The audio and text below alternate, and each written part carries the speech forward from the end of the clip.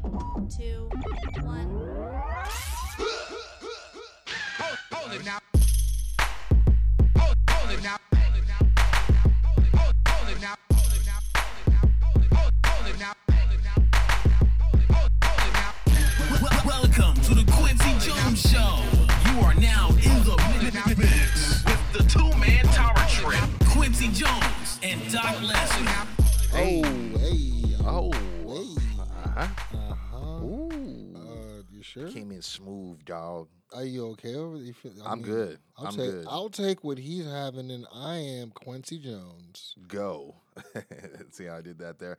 And, of course, it's Doc Lesnar, the only hip-hop hybrid, and so on and so on. How do you know? Have you checked? And this is the Quincy Jones Show. Let's just get to it, dog. We had a hell of a weekend. I'm on a high right now. You know? Again, I'll take what he's having. Why you been stingy over there, folk? Hey, man. Well, I mean, on a personal note, our sister did get married, which was just beautiful. Congratulations. Oh, yes, to the new Mr. and Mrs. Johnson there. But then we had All Out, my dude. And they did that. We did. It's.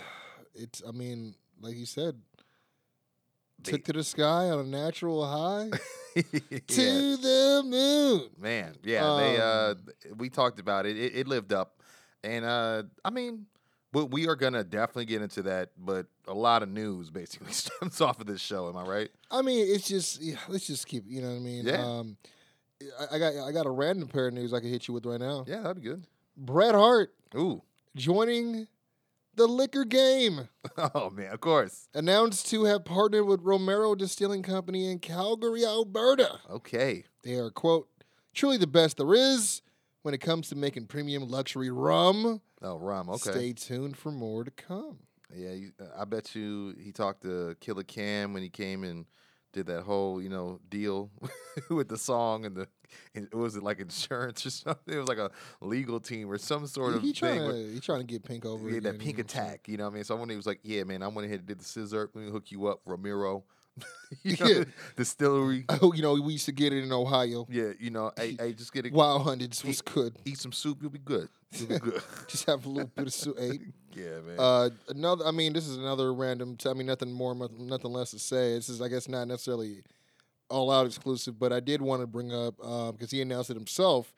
Don't know if you saw this, that Will Ospreay actually is test positive for COVID. He's dealing with that right now. Damn. Yeah. Jeez, okay. Well, hey, I mean, I think he just came back. I don't remember what the name of the, was it Resurgence for New Japan that they had in L.A. not too long ago? I know he showed up there looking healthy and ready to get back to defending that title, man. So stay healthy, champ. Stay healthy. That's all I could say. I mean, that's all we could. Yeah. We could only wish. I was going to say, wish well you wishes. well, Yeah, that's it, yeah. Because we bought that coin. Hello, holla, how you doing? What's going on? But All Out, man. They went all out. I mean, look, I was texting y'all, like, I felt like this was a damn near perfect show. Yeah. Top to bottom. Like, there were certain matches where I'm like, we could have gone, more or less, whatever, right? Yeah, I think maybe time, like a little bit of shave time here and there, which is, yeah. I agree. Like, there are some matches that probably they had moments where they probably could have ended a little bit sooner and still have, same effect or whatever. But it's pay-per-view season, baby. We got to let it all hang out. Yeah. It's All Out, baby. Yeah, I was about to say, what a name like that, yeah. I mean, I was thinking, I'm like, Cody wasn't on there. I think that may have been like a first he hasn't been on the big show. I think it's kind of telling because, they're still building up to... I'm sure behind the scenes. Yeah. I mean, you got Alistair running through the Nightmare Family, so I don't think that... There's no one he could have faced at this point, storyline-wise, without it jumping the shark a little bit. You know what I mean? That would have made sense on that grand of a stage. But that being said, card that they had, I thought, it's pretty solid. Yeah, I thought so, too. I mean, and even if it was something that I don't think I was, too interested in, it was still an entertaining match. It wasn't like anything. I didn't fast forward through anything. You know what I mean? No. I can't say the same for a lot of wrestling shows all the time. Yeah. And that's just not biased towards AEW or WWS, both shows, No, I mean, like, even in our personal chat, you were really commending the structure of the card. Yeah, I was going to bring that up. I thought that the way that they broke it up and the way that, I was surprised a little bit, like I told you guys, that we did get the Young Bucks cage match a little early, but when you think about it, it gives the rest of the time for the rest of the card to breathe and gives it enough time for people to actually give it an honest look and honest interest to Yeah. build it, within it, and you don't really cheat anyone too much of an audience. Yeah. The only time it was kind of scattered was because there was a match that took time to build, and that's the women's casino battle royal. You know what I mean? Yeah, definitely. And we see, and as I was going to say, was like not to delve into anything too specific right away. But yeah, I felt like some of the things are just maybe small mistakes that continue to haunt them. I'd like the theme of the casino battle royale, but I think if it's not double or nothing, or in all in, which doesn't seem to be coming back. It seems like it's permanently all out. I don't know if you need to do it outside of double or nothing, A, and then B, it's like, I get the theme, but also if you are going to do outside that, I don't know if bringing in 5 women at one time or 5 talents at a time, because they do it with the men too, you get that one grand entrance of the big true. name that runs A ahead of little the bit pack. of overshadowing a little bit. Yeah, and not everyone gets the time. And like we said, some of them, especially some of the ladies, this past weekend, weren't in the ring that long, to at least get very true. to Kiera be a- Hogan got knocked out pretty quickly. Exactly, too. and I feel like she's getting a little underused in my opinion. But Yeah, and I get it. She got to pay her due. There's a lot of girls that have been in line before her. So I get definitely. it, But like that, and I thought the end of the Jericho match probably could have got there without the whole grand. I think that they spent a little too much time restarting the match. So other than that, I thought everything was great and didn't really welcome its stay, if that makes sense. You know what I mean? Yeah, I mean, the only thing I had to say, as far as notes, obviously there was, I think I joked, I'm like, yeah, besides that moonsault botch from Omega, this was a damn near perfect show, but then even then, he landed an even difficult one after. But I have to say, though, there was one thing I actually did remember is 2 matches doing the same exact spot, and that was the 9.5 count out spot, I'm dead, and then Mark and I talked about that as well. Yeah. So I mean, if I could have not had that in both matches, that would have been good. One. But at the same time, I got to commend him. At least as far as I know, I didn't see the pre-show, which if I know who's in it, there may have been one. But on the main show, I only counted one destroyer. In one match. You know what I'm saying? I'm trying to remember if I think there might have been one destroyer, probably, because it was a 10-man tag with all those wild. And that's why I figure, right? Yeah. I'm sorry. Let me apologize because there was the Pittsburgh Sunrise as well. Yeah, that's right. So there was that. But other than that, dude, I did like it. I think the last note I really had, I told you was. Historically, back on the order of the card, it's usually the women's match that would be the cool-off before the main event. Yeah, or the bathroom break or whatever you want to call it. Yeah. And I told you I thought it was smart to go with the Paul White match because, seemingly, I won't say it's meaningless, but it's not really built on much anyways. But, he still kept it short, sweet, and entertaining. It wasn't like we had to sit through it and try to give it any type of respect, not at all. I mean? They knew exactly what they needed to do, how To much kinda time reset, to do it right? in. Yeah, reset.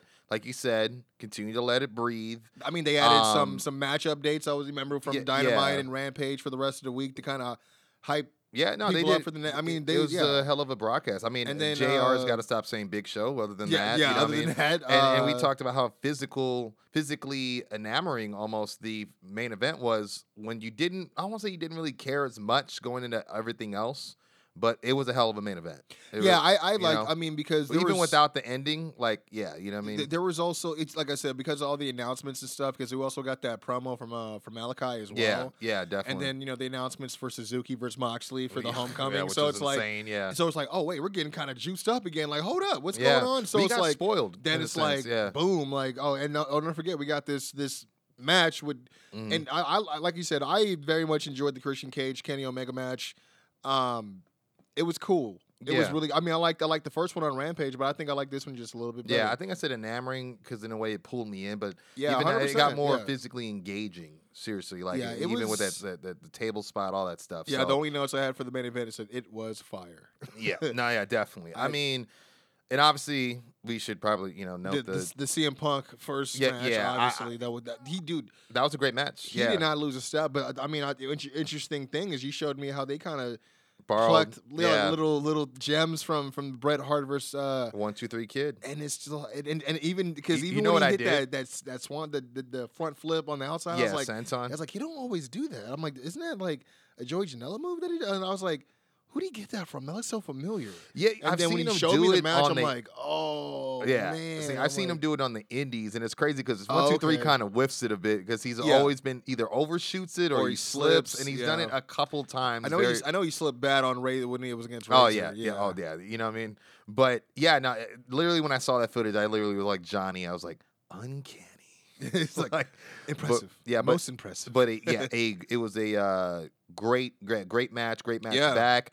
Yeah. And I even thought, to your point with that whole double 9 count spot, we don't see that from Jericho a lot. We see it more from Darby. So I feel like True. Darby should have just been left with that designated spot. I mean, you know what I mean? and I mean, when you look at It both adds more to sides his of it, character. like CM Punk was like willing to take the count out win, but then a guy like MJF, of course, he'll take the count out win to put Yeah. away Jericho. So it's hard to, in retrospect, who should have actually rightfully had the spot. But Yeah. I don't think that. I mean, because I think they were not necessarily one after each other, but they were close, right? Yeah, because don't get me wrong, it was a heat seeker on the apron, That was so nice, it was yeah. warranted that it was a True. long. You Very know what I mean? true, yeah. But I just felt like he could have kind of got going like at 7 and dragged himself in. You know what I mean? Like it was just maybe because those matches are so maybe a match or two in between. I That's think why it was so, hard yeah, not to think yeah, about that. Yeah. but like I think the only other thing I had to say was like even people who won. Yeah, Like, I mean, I thought it was very smart to open with the TNT Championship Yeah. and Eddie. that was a good match. Yeah, dude. they had a really good match. And then, like, just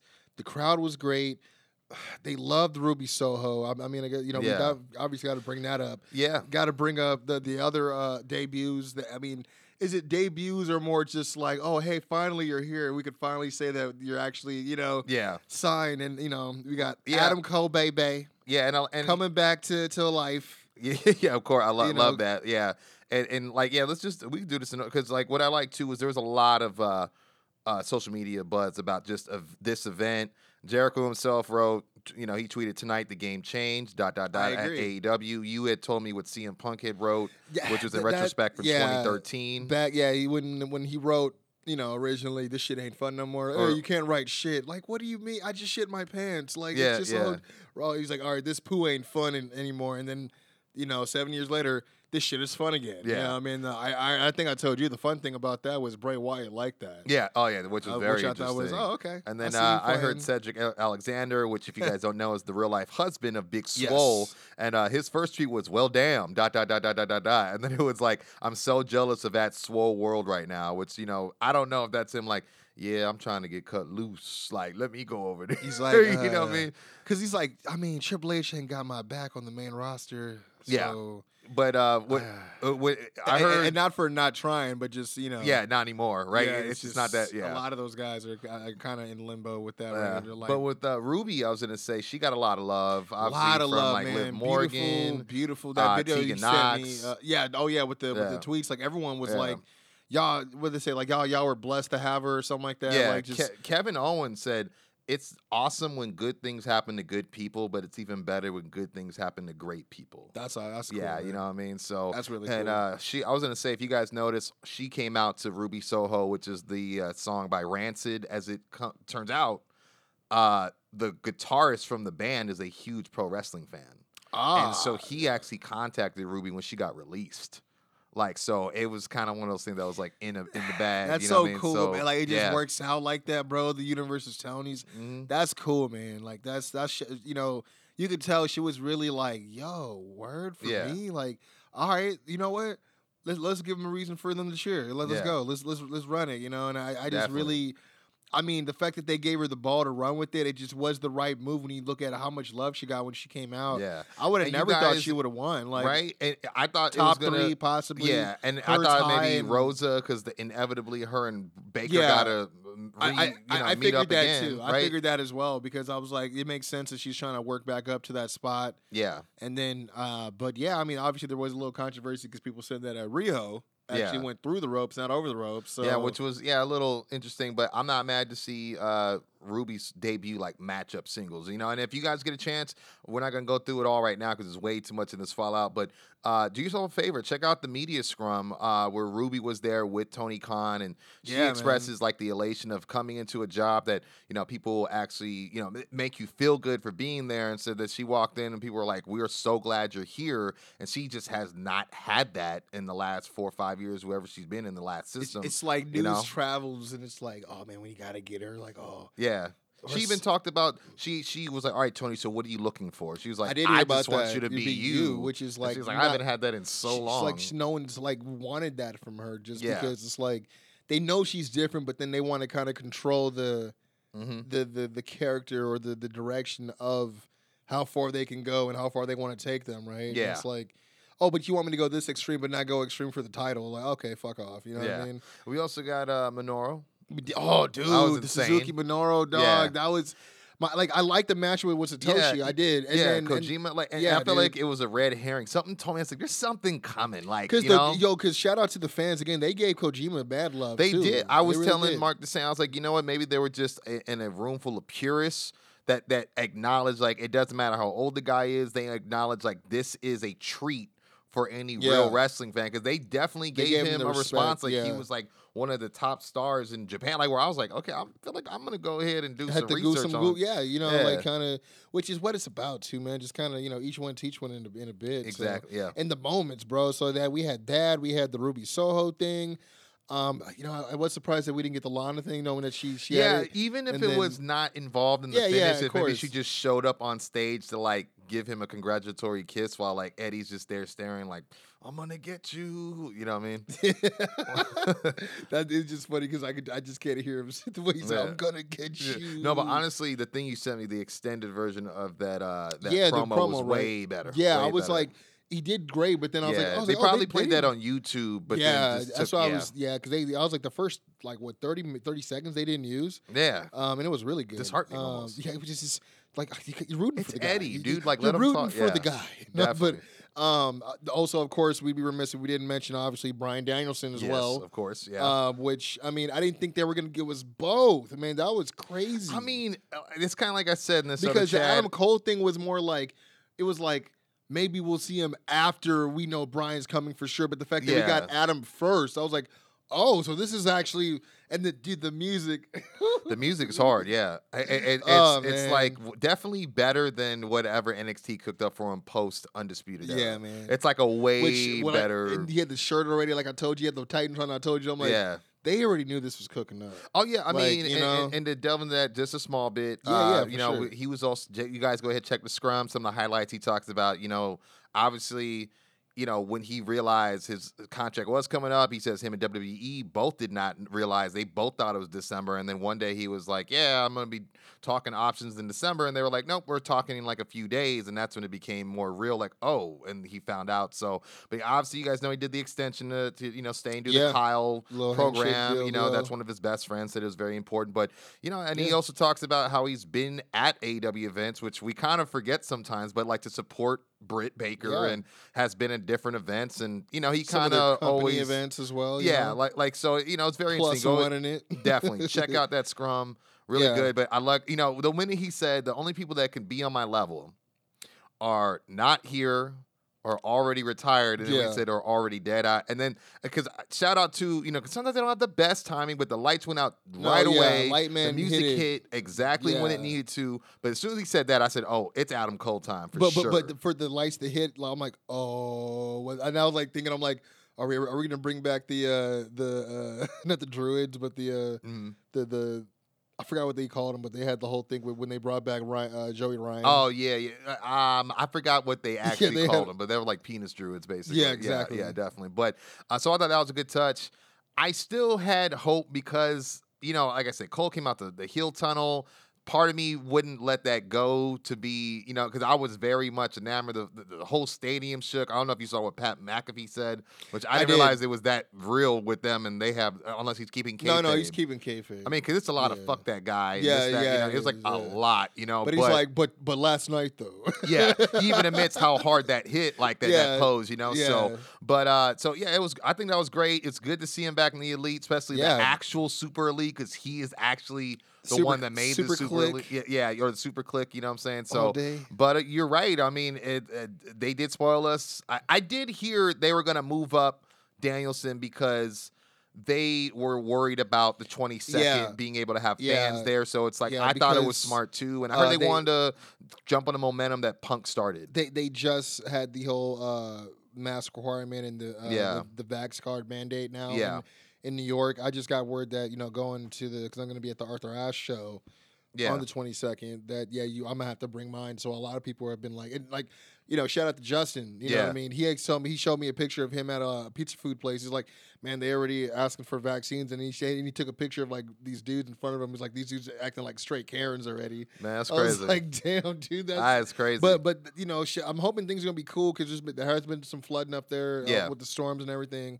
So I'm hoping everything's gonna be good, man. Yeah. So And I will say this, just before going right to Danielson as well. that and it's more like and more details on the Adam Cole Yeah, stuff. I did hear that supposedly, quote, Bruce Pritchard really put the hooks to Cole. Meaning, like he was trying not to let him go, or trying to make him make a decision. Apparently, Ah. I also heard Thursday night ahead of the weekend they really made a big power play to try to like offer him something supposedly ahead of the all elite's big weekend, I should say. But it would also said that, quote, much of the company expected him to be heading to AEW as of last weekend, which sounds to me they're just trying to spin the narrative, like. No, why would we be at his mercy? we gave him everything he wanted. He's the one who didn't Yeah. fucking want to be rich. But I know something that did come out that you wanted to talk on that I know you was it Pro Wrestling Spotlight. Justin sent yeah, you I mean, slow yeah, nugget. this is a report. From what I heard, I've seen that also been reported by Ringside News as well. But it said that when Vince McMahon met with Adam Cole, because I remember we were talking, you had a lot of information about that. Him going up to see him. I think what'd you say, like during SmackDown or something, Yeah, right? it was SmackDown sat down with them. They said, "Oh, I got these people pitching this and pitching that, like just soon, pending your signature, basically." But there was like this quote of like, it was. Oh yeah, that somebody, I can't remember who it was, but I believe it was from either Sportskeeda or Fightful that had said basically that I got the pitch, like whatever they're pitching is not at all, like the fans should not get their hopes up. Yeah, okay. Is basically what it was along the lines of. So. And yeah, it said the report said that McMahon wanted Cole to be on the main roster, but nobody specifically said he would be wrestling. Mhm. Their idea was to go a totally different way with his talents and utilize his speaking ability above everything else. After he debuted for AEW, Cole admitted that he had no bad experiences with McMahon, but we were told by a tenured member of the creative team that WWE's main roster pitch for Adam Cole would have seen him become a heel manager on SmackDown. No proposed client for Mr. Bebe was mentioned. It just, to me, the reason why that wouldn't work is because he's already highlighted SmackDown in a match against Daniel Bryan. And are you going to bring him back to SmackDown as a non-wrestling role? Like, I don't know. Sounds like a waste. Like, yeah, you're utilizing his talking, but he's in-ring. You talk about, like, a guy, that doesn't fit the mold, and especially has the accent like AJ, but he's like the second coming of HBK. I was going to say, Cole's like the and a lot third of people- coming of HBK to me. Yeah.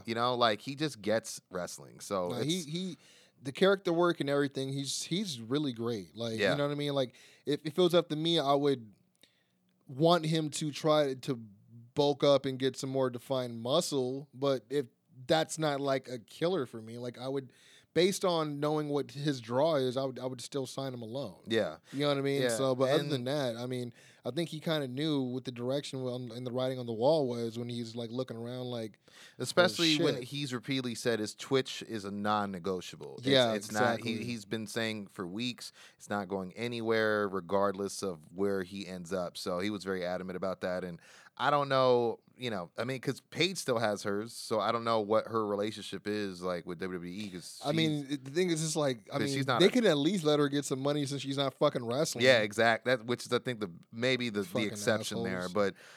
but yeah, man. I mean, even to your much to the quote you read, you're right. Adam Cole did not disparage his 4 years in WWE, and you guys should definitely go back. Like I said, that media scrum has a lot of cool stuff, like Daniel Bryan, who moving Yeah, on. he's talking his shit right yeah, now. yeah. I mean, I know And he had that he's big like- LFG at he the end of the night. Yeah, Let's fucking he go. said, this ain't cookie cutter. This ain't Daniel Bryan. This is Bryan fucking Danielson. yeah.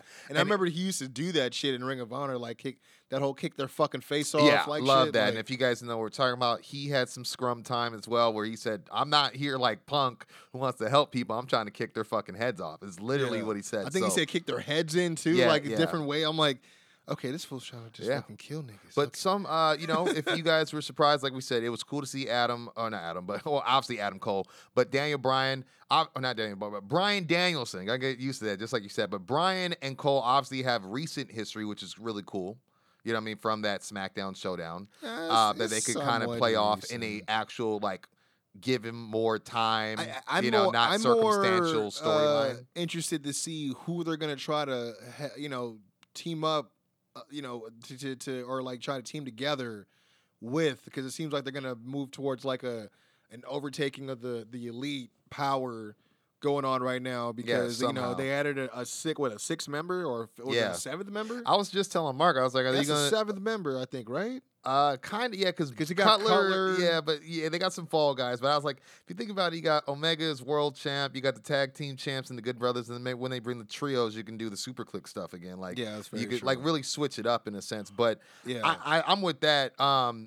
I did love Brian's new look, even though it almost felt like a repeat of Brock. Well, I You know what I mean? Like, did I send you that meme? Uh-uh. I put it together because I was like, I found a picture of both looking the same way, and I was like, we want shocking returns. We got shocking returns at home. Yeah. See, exactly, man. But yeah, it was just- yeah, it was- I was expecting the final countdown. I have some news on that. The reason why we didn't hear that, which is if you guys don't know, is the song he made. He used to come out to on the Indies, and it's just kind of very synonymous with the American Dragon character. Yeah. Europe wanted way too much money to license that song.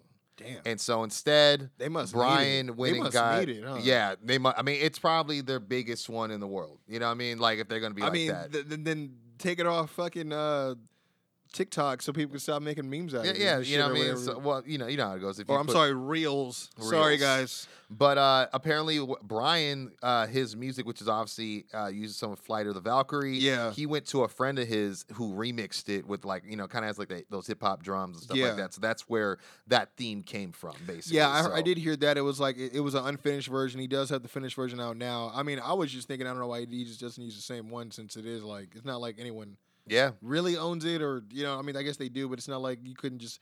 I would think it's public forum, because it's like I've heard it in commercials. Right. You know what I mean? So different movies and stuff, they've used it for different scenes. So, but you know what? In the spirit of all these rumors and stuff coming true and innuendo, Yeah. I was gonna say because there's a little bit more stuff coming out, because it's like I said, it's a crazy time in wrestling. I will Um, say that just to cap that off. Can you? That's a big, like we said, big weekend for AEW. Yeah. Daniel Bryan, Adam Cole, right? Not always Chicago. Am I right? Yeah, not always Chicago. Thanks, Punk. And Ruby Soho, and then we had Minoru show up. But literally to those three, WWE said it's no big loss. And then when it came to Punk being there, they said, "Good, that's their headache now." And what headache would that be? Just For- wanting to not fucking wrestle sick Yeah. and hurt? Or Triple H. I mean, and I'm not just like I'm not just a hop on the bandwagon seeing, but like no, you're not. like I urge you, listen to his interview, and I know that's just his side of the story. yeah, Listen to the Art of Wrestling interview. I mean, it's two-parter, yeah. but you can get a real accurate just telling of what is going through his mind Yeah. emotionally, I was gonna say his mentally. mindset. Yeah. Yeah, at that right, like it's like Health scare, yeah. Yeah, And on I that mean- note, check out the scrum again because Daniel Bryan lets you know why it wasn't easy to go to AEW, but he describes the decision making to leave WWE to go to AEW. So I know there's a lot of WWE faithful Yeah, that I get gotta check mad that, at yeah. AEW, but go ahead, check it out, man. Don't cancel Bryan Danielson, okay? But you're right. Because of all this, we had to know that it would shake some branches, in this wrestling tree. And honestly, some things are starting to, shake loose. Am I right? I think, are you alluding to... Okay, so I remember I told you guys yesterday there Mm-hmm. was, and this is officially broken by Sean Ross Sapp, and all. You guys will take it as actual face value. Yeah, let's do it. Breaking news: Fightful Select has learned Kevin Owens' WWE contract is up much sooner than expected. Yes. It is being said, I believe, supposedly December.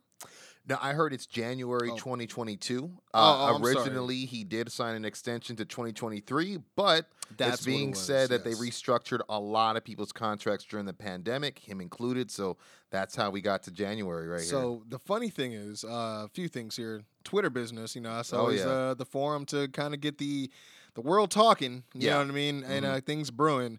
He changed his location Yes. to almost there. Thought that was interesting. And then in a now deleted tweet, he had just a bunch of numbers, and I was actually, Yeah, I was like, I think I know what this is, because it was a picture of Adam Cole, himself as Kevin Steen, and the Young Bucks back in PWG when they were known as Mount Rushmore. Yeah. The tweet also included, it said 43.8791, and then in the space underneath, it was 103.4591. I double-checked immediately, and just as suspected, those are the actual coordinates Yes. for Mount Rushmore, which I'm like, oh, man, this is getting pretty... And I heard his location has not changed. It still says almost there. And a lot of people allude that to, because 3 out of the 4 are there, and we're almost, it's almost complete. The Rushmore, who knows? Because let's be honest, bro, like, the last exciting thing he did was against Sammy, but it wasn't a lot of build before had to jump, and they didn't use a lot of the past stuff. I give him his shit with because the shit with Roman was good too, character wise. Yeah, but definitely. You knew he wasn't gonna win, but the fact that they kind of just like stretched it out and kind of used him for 3 months or I guess 3 events worth of, main events. It's like, all right, yeah, but I mean, can we get something? Because I looked it up. Last time he was Universal Champion was 2016. Yeah, it's been a while, man. And I mean, it's like throw him to Raw or something. Don't just use him for the show, and don't just use him to commentate. And do that. Like I don't know. It seems like they don't know what to do with a guy like Kevin Owens, and he's probably one of their bigger stars, and it's kind of sad. So, to build on that though, oh. So with Kevin Owens' contract expiring in January, it's been some talk going around that Sami Zayn's contract is supposedly expires in December. I was wondering that I was like, would Sami stay? Right? Yeah. And the thing is, as a tag team, can you imagine like he's like, wait, I can do my brain buster. Fuck you, I can do my package pile driver. Yeah. Fuck it, new generation. Fuck it. I could wear my mask. Like I was thinking that as well. Yeah. Like they could actually use. And then it's funny because someone was like, "Oh, you guys hear that fucking rumor about El Generico being a complete dirtbag and ditching those orphans to come back to wrestling?" I was like, that would be funny. So there's a lot of people that are going back and forth with whether or not that's accurate news. With the Sami Zayn situation, but. Bro, I mean, speaking of 2016, that's when he actually was on the main roster. He came up on the Royal Rumble. I looked that up as well. And the only thing he's ever done was win the IC title. You want to hear? You know what I mean? Within the 5 years he's been. That's great. It's like insane. And I get it. He's not the quintessential like prototype of. I'm not dumb to say that he's going to be the world champion, but I think at this point it would be smart for him to leave if that is the situation because that creative has done all they can or all they see that they want to do. Or they with want him. to do. That they're willing to do for sure. Yeah. Well, so, it is funny you say 2016, sir. Man, there's a lot going on. Because I have a quote from a talent who says, in 2016, I was too eager to please. Right now, I don't really care what people think, what people say, or what people want from me. I just want to do what I want to do. I think the real difference in the point where I'm at now in my career is that in 2016, I needed WWE. I needed the limelight, and I needed to prove myself on the biggest stage. I feel right now, in 2021, no offense, but I don't need WWE. They don't need me, that's for sure, but I don't need them. I'm doing this for me now. I'm performing for myself. Words from the Prince, Finn Balor. Man, so this is like, it's not even just the fact that it's someone that's still currently actively, exclusively contracted with them saying this about them, but it's fucking wow. Yeah. And he also added that he did not really want to go back to SmackDown. He did feel his NXT run kind of coming to an end, and he kind of, as he said, he kind of exhausted all the resources there. But he pitched to go back to NXT UK since his match with Walter never happened. And he said, I guess that was too bold of a pitch. I mean, him versus Dragunov. I mean, yeah, that too. But like I mean, for him to especially say, with the contacts versus because he has those red contacts. Oh yeah, that's right. Pull out the Demon King. Yeah, not to say he's not doing something interesting now, but I thought it was interesting how he said he pitched that, but that might have been too bold to go to UK, and it's just like. And, especially not like you don't have ties. Yeah, it's not like he hadn't gone there before because he had that was how that whole thing started. But Yeah. So I don't know, man. It just seems like right now, I mean, not to bring that up, but if you guys get a chance, check out what Mick Foley put out. It's like a minute or and 5 seconds. Yeah. But he said it, besides. They're in trouble. Yeah, besides that they have a problem, he said AEW has become the place for talent to aspire to be. To go and want, yeah. I mean, and that's what WWE used to be. But you know what? Before we get into NXT, this is kind of relative here. This is actually home base for us. Got a quote here I forgot I wanted to talk to you about from Jake Atlas. Oh, okay.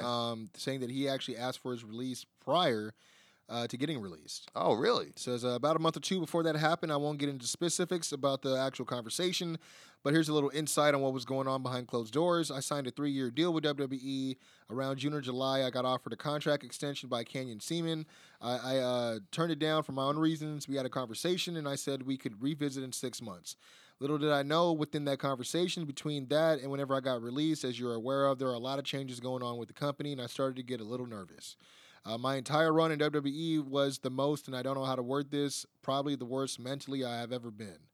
My mental health was probably the worst it's ever been the last 2 years I was with the WWE. So when I turned down the contract extension, I counter-offered with some terms of my own, and I more than anything just wanted a meeting with Triple H, and our conversations were kind of a standstill, and as you know, Canyon himself ended up getting let go.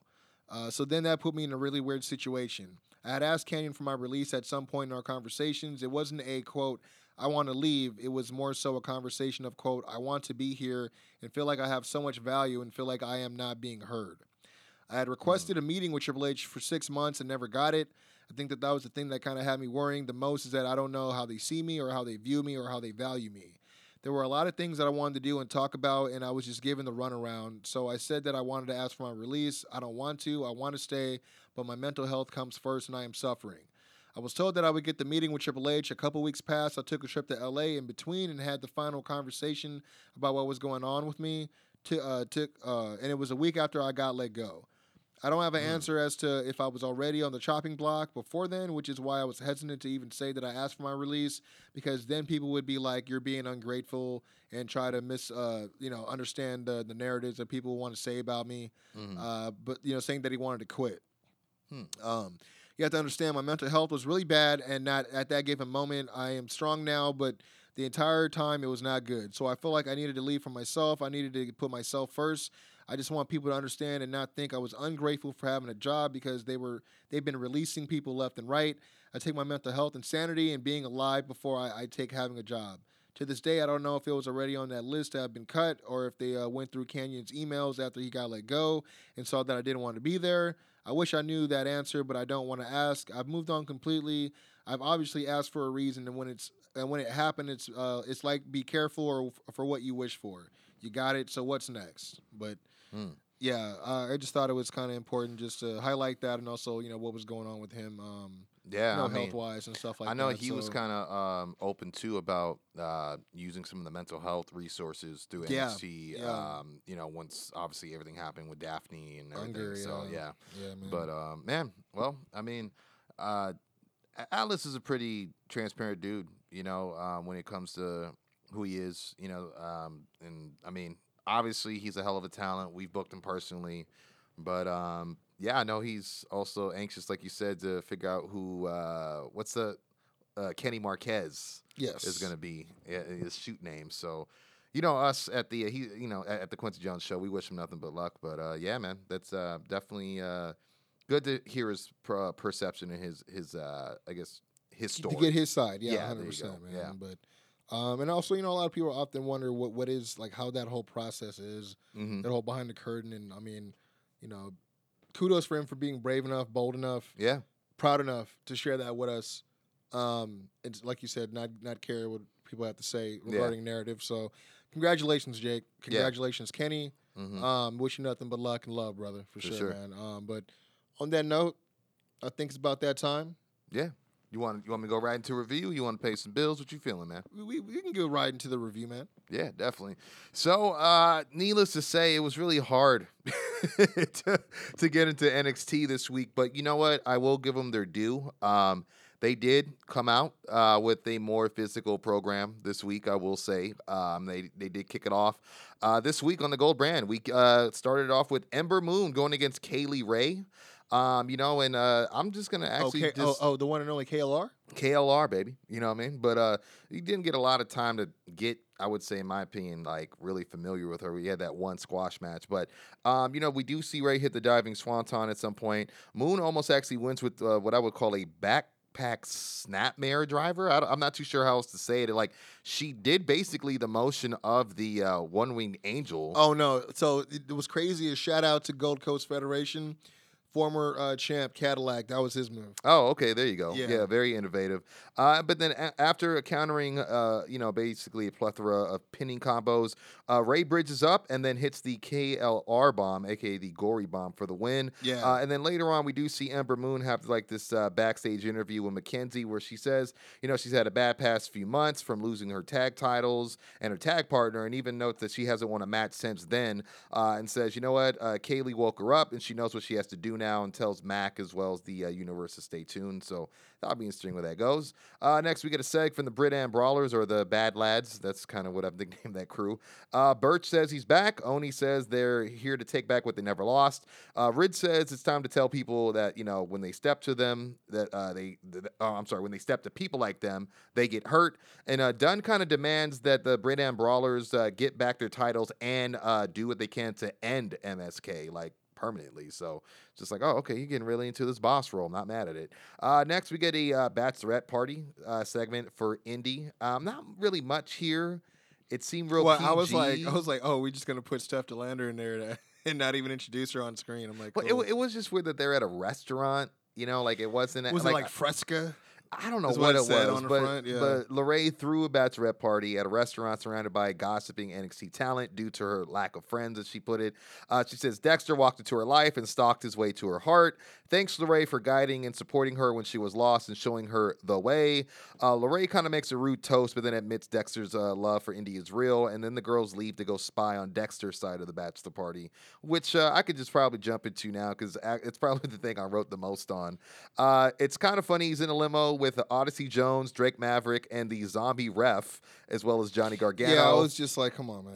I mean, it's one of those things where it was funny from a long-term storyline point, because then you also got, Johnny's in there going, I don't even know who's fronting this. I'm not going to pay for the wedding. And then Cameron Grimes shows up, offers to front the bill for it all, and then goes in for a truce handshake with Loomis, which is where the ref kind of stems from, Although a few of the media that I like to watch the reviews or get their opinion on totally missed that. They were like, why was the zombie there? And then we're like, but I think it was a nice touch that Cameron Grimes had a truce. And it's like, that doesn't even make sense for you to I'm say like, to reference it and not remember where the freaking zombie came from to begin with. It's exactly. Like, We get a go-kart race for 10K. Of course, Indy and Candice or you see him spying from inside that's what's this funny. car that's part of the she's track. She's like, I got more spyware. We could spy on them. I'm like thinking she's talking like, yeah, the stuff from last time. I'm thinking like some like high tech stuff. I'm like, y'all are in the car and with some binoculars. Yeah, where's the where's the spy stuff? I was gonna say, what's the not a droid, but the thing that that flies around, that hovers, Vanguard 1. Oh, like a drone. Yeah, where's the drone at? You know what I'm saying? But yeah, Johnny wins that 10K. We end up going to axe throwing. I love how the moderator is like, has anyone had any experience? And the whole room stares at Loomis, who slowly raises his hand. That part was funny. And then the fact that he was like winning like Johnny slowly over by like showing I love it because properly. He sucks at the axe throwing. He shows him the whole to improve his technique. Gets a thumbs up from Johnny. At one point, Grimes bets Odyssey 10K. You can't send the little rock star, which I always love when the Impact guys like have little nuances about each other. Exactly. Drake Maverick to the moon by bouncing him on a trampoline. Then we finally get this laser tag where it's Team Green versus Team Dex or Johnny, if you ask him. I love the little spots of throat thrust and then a cheap shot by Johnny, a sleeper hold, cheap shot by Johnny, then a chloroform, cheap shot by Johnny. Then they all surround the final member, and Johnny wins, of course.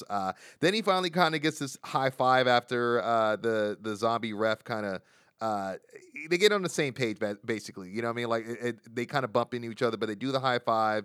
He goes through like this weird like mental montage of exactly. Yeah, I was like, yeah. what? And that's right. Canadian ref is what I wrote. Yeah, he's like, yeah. Oh, is he Canadian? I was like, oh my god. And then the girls get caught spying again, and then they're like, hey guys, let's have us a wedding, and we get an awkward smile. So not bad.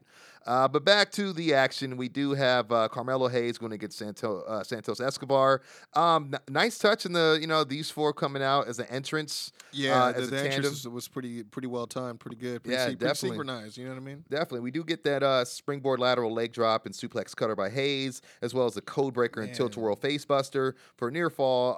And we do see this spot where he gets this slingshot apron DDT, but then LDF jump on the apron to distract while Elektra scoop slams him China style on the floor. And then Santos hits him with the Phantom Driver for the win.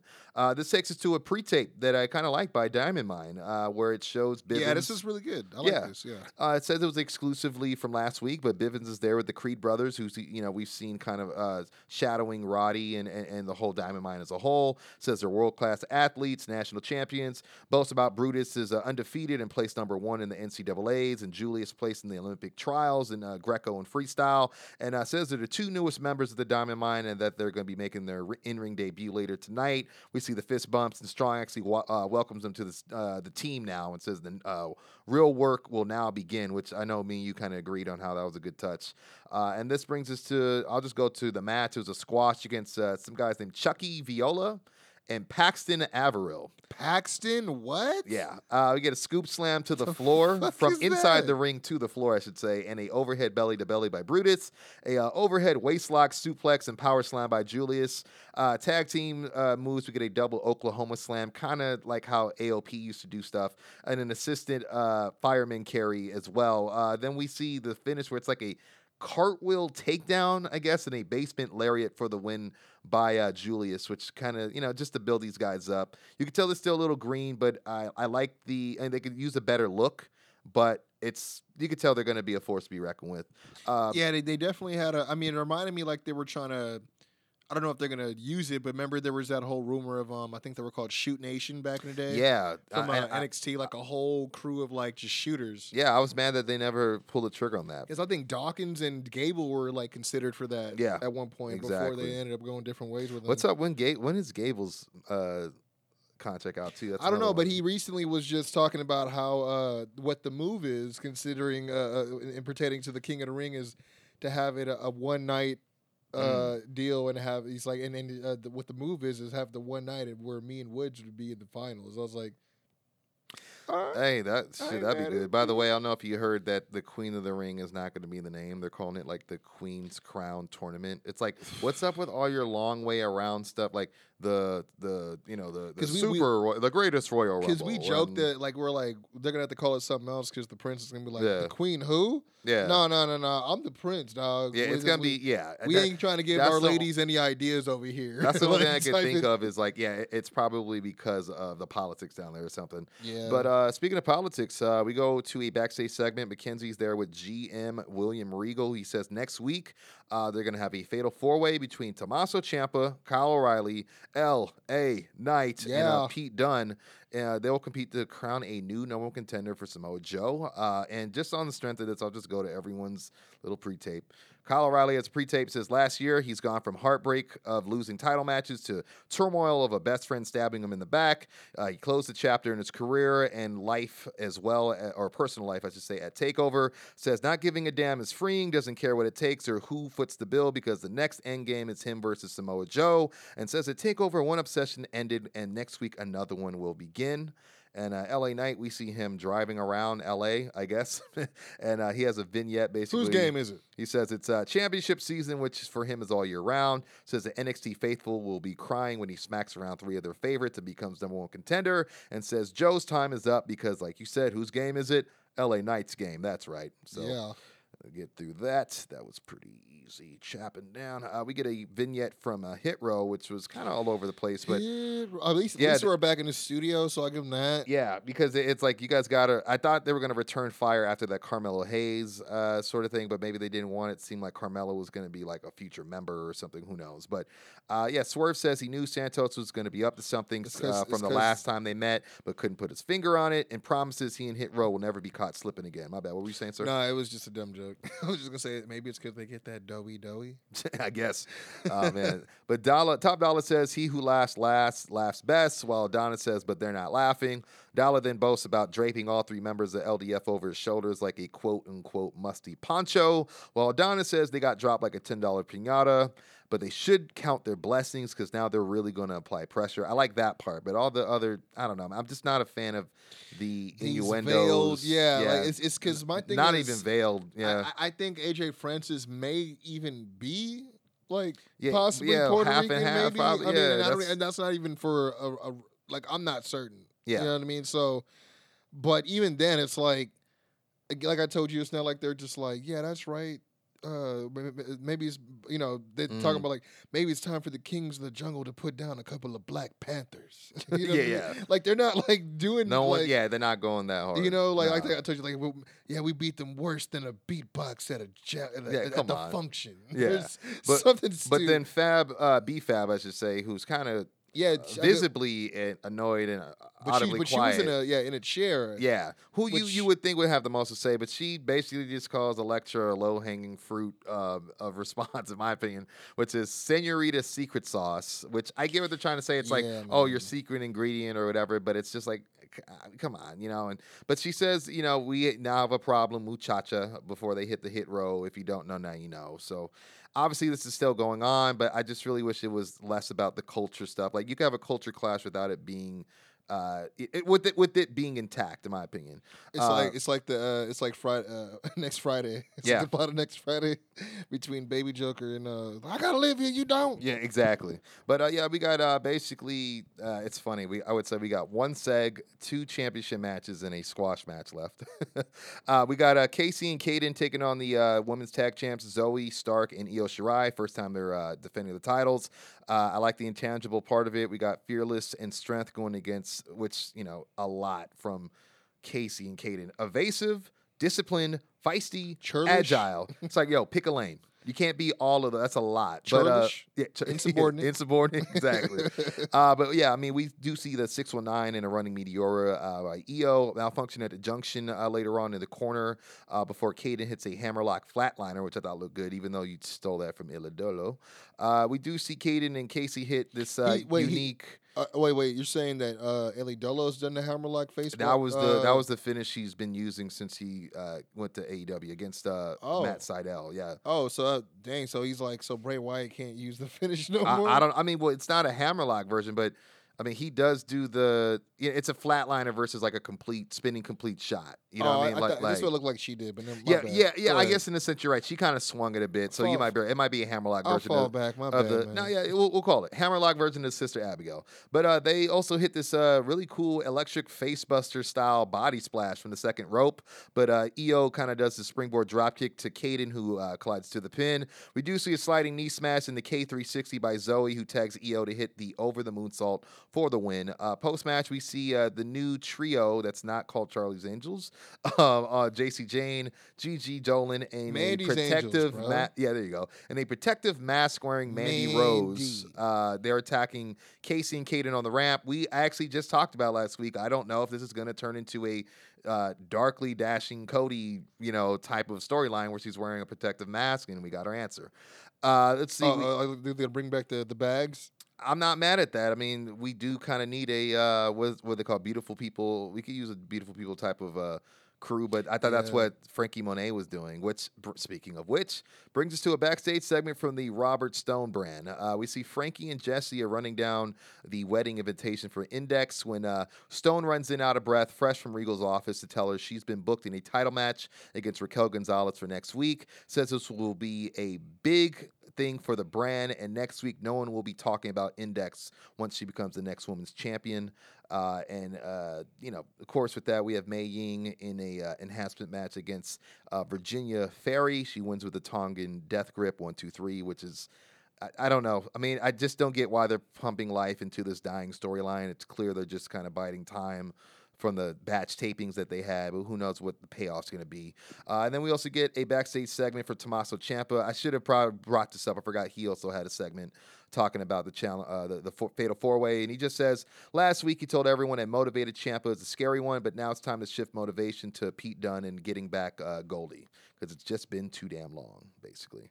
And then we get a match announcement. Of course, like I said, we get the women's title match. Raquel Gonzalez going against Frankie Monet. We have the Fatal 4-Way for the #1 contendership against Samoa Joe, which pits Tommaso Ciampa against LA Knight versus Kyle O'Reilly and Pete Dunne, who looks to have Ridge Holland in his corner. And then, of course, we get the wedding live of Index. That's Indy Hartwell and Dexter Loomis all next week. Brings us to our main event. The Bad Lads, as I call them, going against the reigning tag team champions, MSK. Like I said, I really like how they do the intangibles. I believe for the Bad Lads, it was Striker, Resilient Brawlers versus high-flying speed and heart. So I thought that was pretty apt. In terms of the lads, we do see Birch get a surprising welcome back chant from the fans to start the match. At one, Shove off. MSK do hit their, pretty much, right? Because he was looking at him like, fuck y'all. But we do see that traditional Enziguri foot stomp combo by MSK, as well as the shoving moonsault. At one point, we do see, what's his name? Not West, but Nash Carter go for what he calls the Baywood Bomb, which is that swanton. But Oni gets his knees up to counter, and then we do see this ankle lock crossface combo, which I thought was going to be the finish, where the faces were going to tap right there, because I really thought it was about that time to go ahead and drop him. Yeah, I wouldn't disagree with you. Yeah.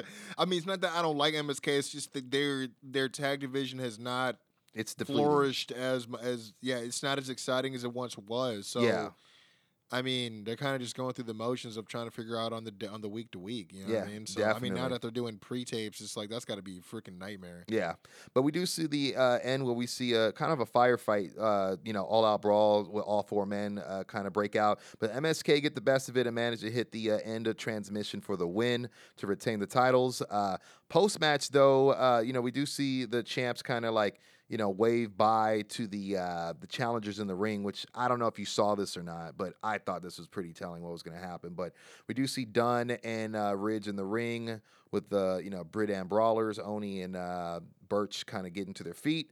Then we see Dunn give Ridge the Iggy to headbutt Birch, and then he gives a roundhouse kick to Oni as well before Ridge hits that Northern Lights driver.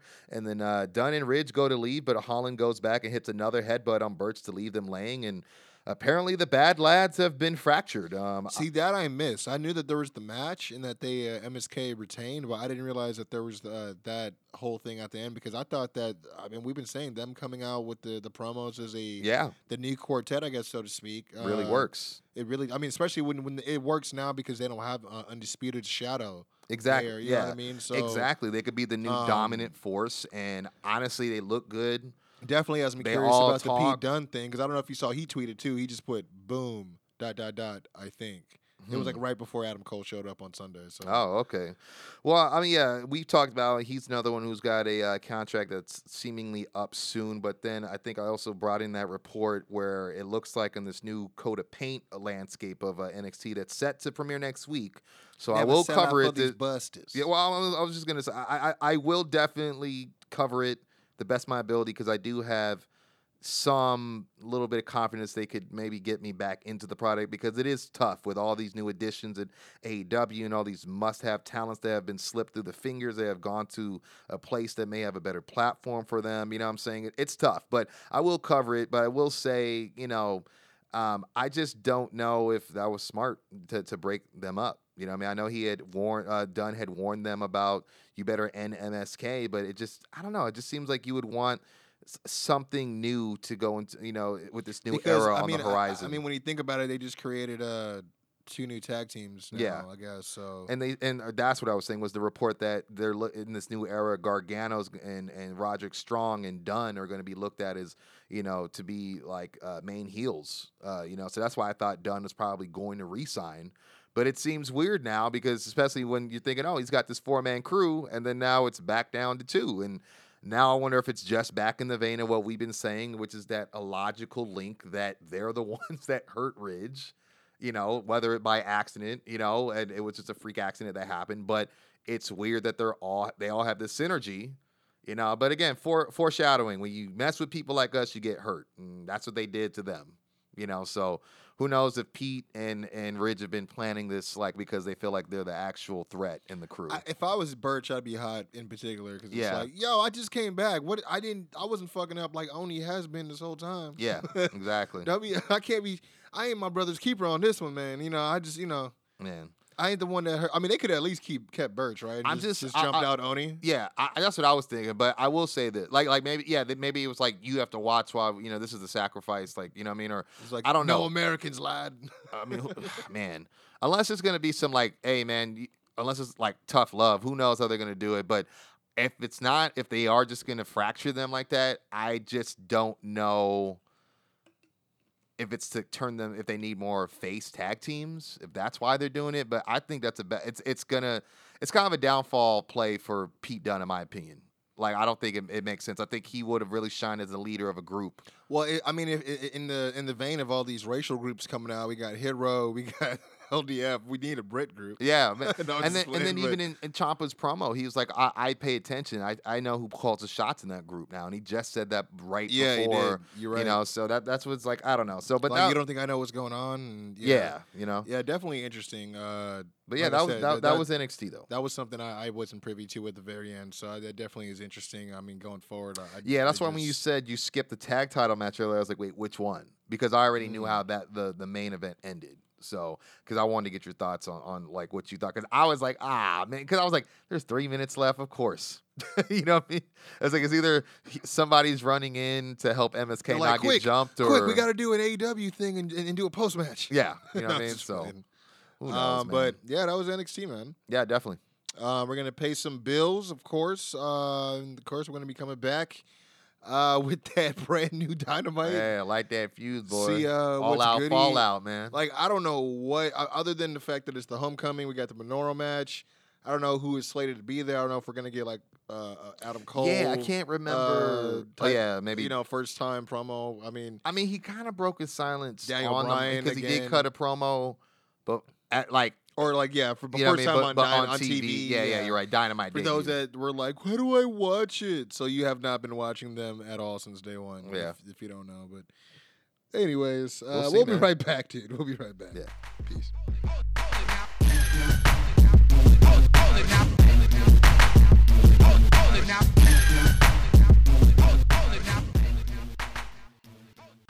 Yo, what's good? What's good? Quincy Jones Go here. You know, I always got to hit y'all with that brand new wave, and that is the new era in the merch game. Shout out to Storyline Tees as we drop this episode.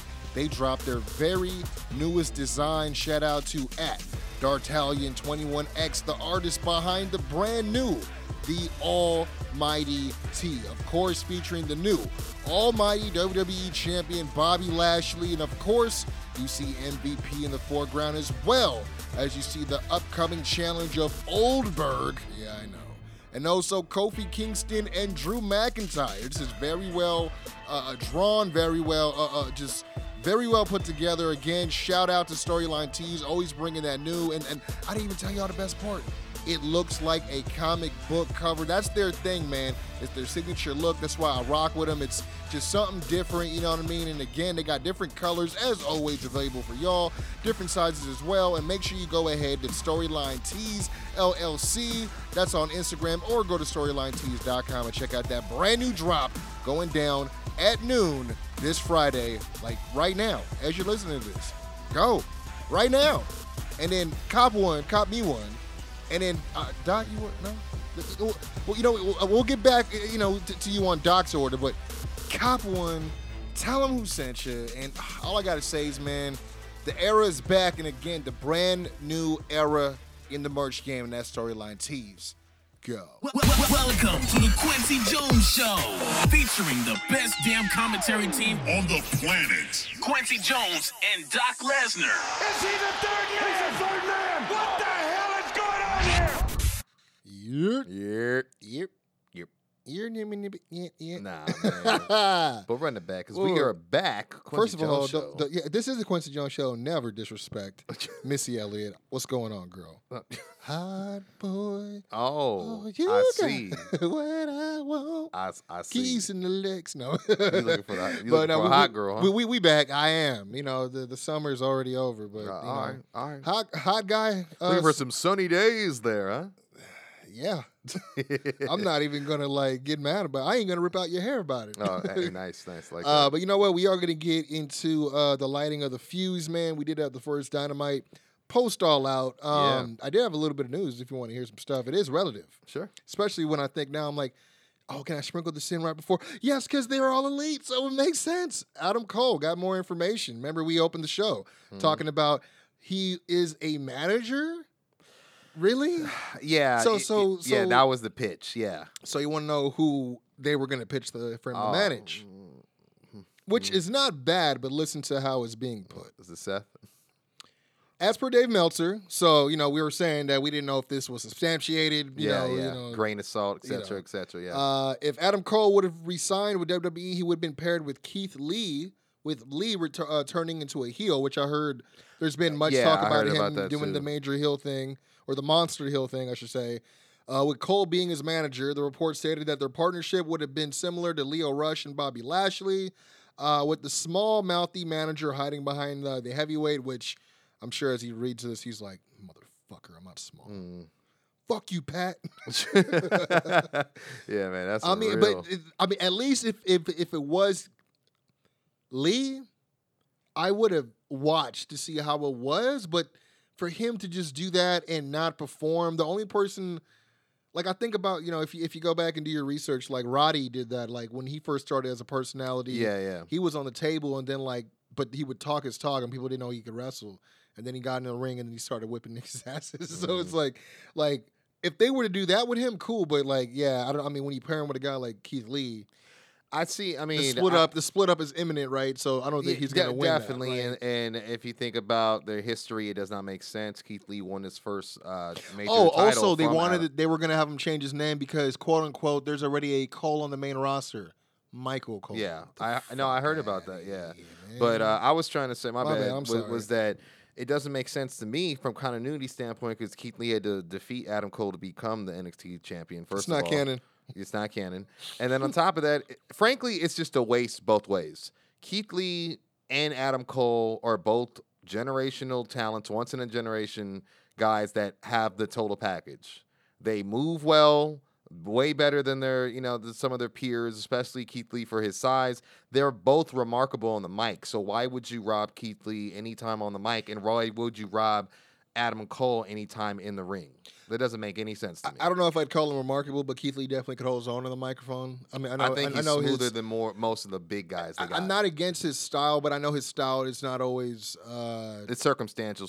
Not everyone's a fan of it. Because when he was a champ, he was getting straight to it. Like when he came up and he was kind of doing that against Randy Orton, who could snap off an RKO at any time. It's like, hello, Randy.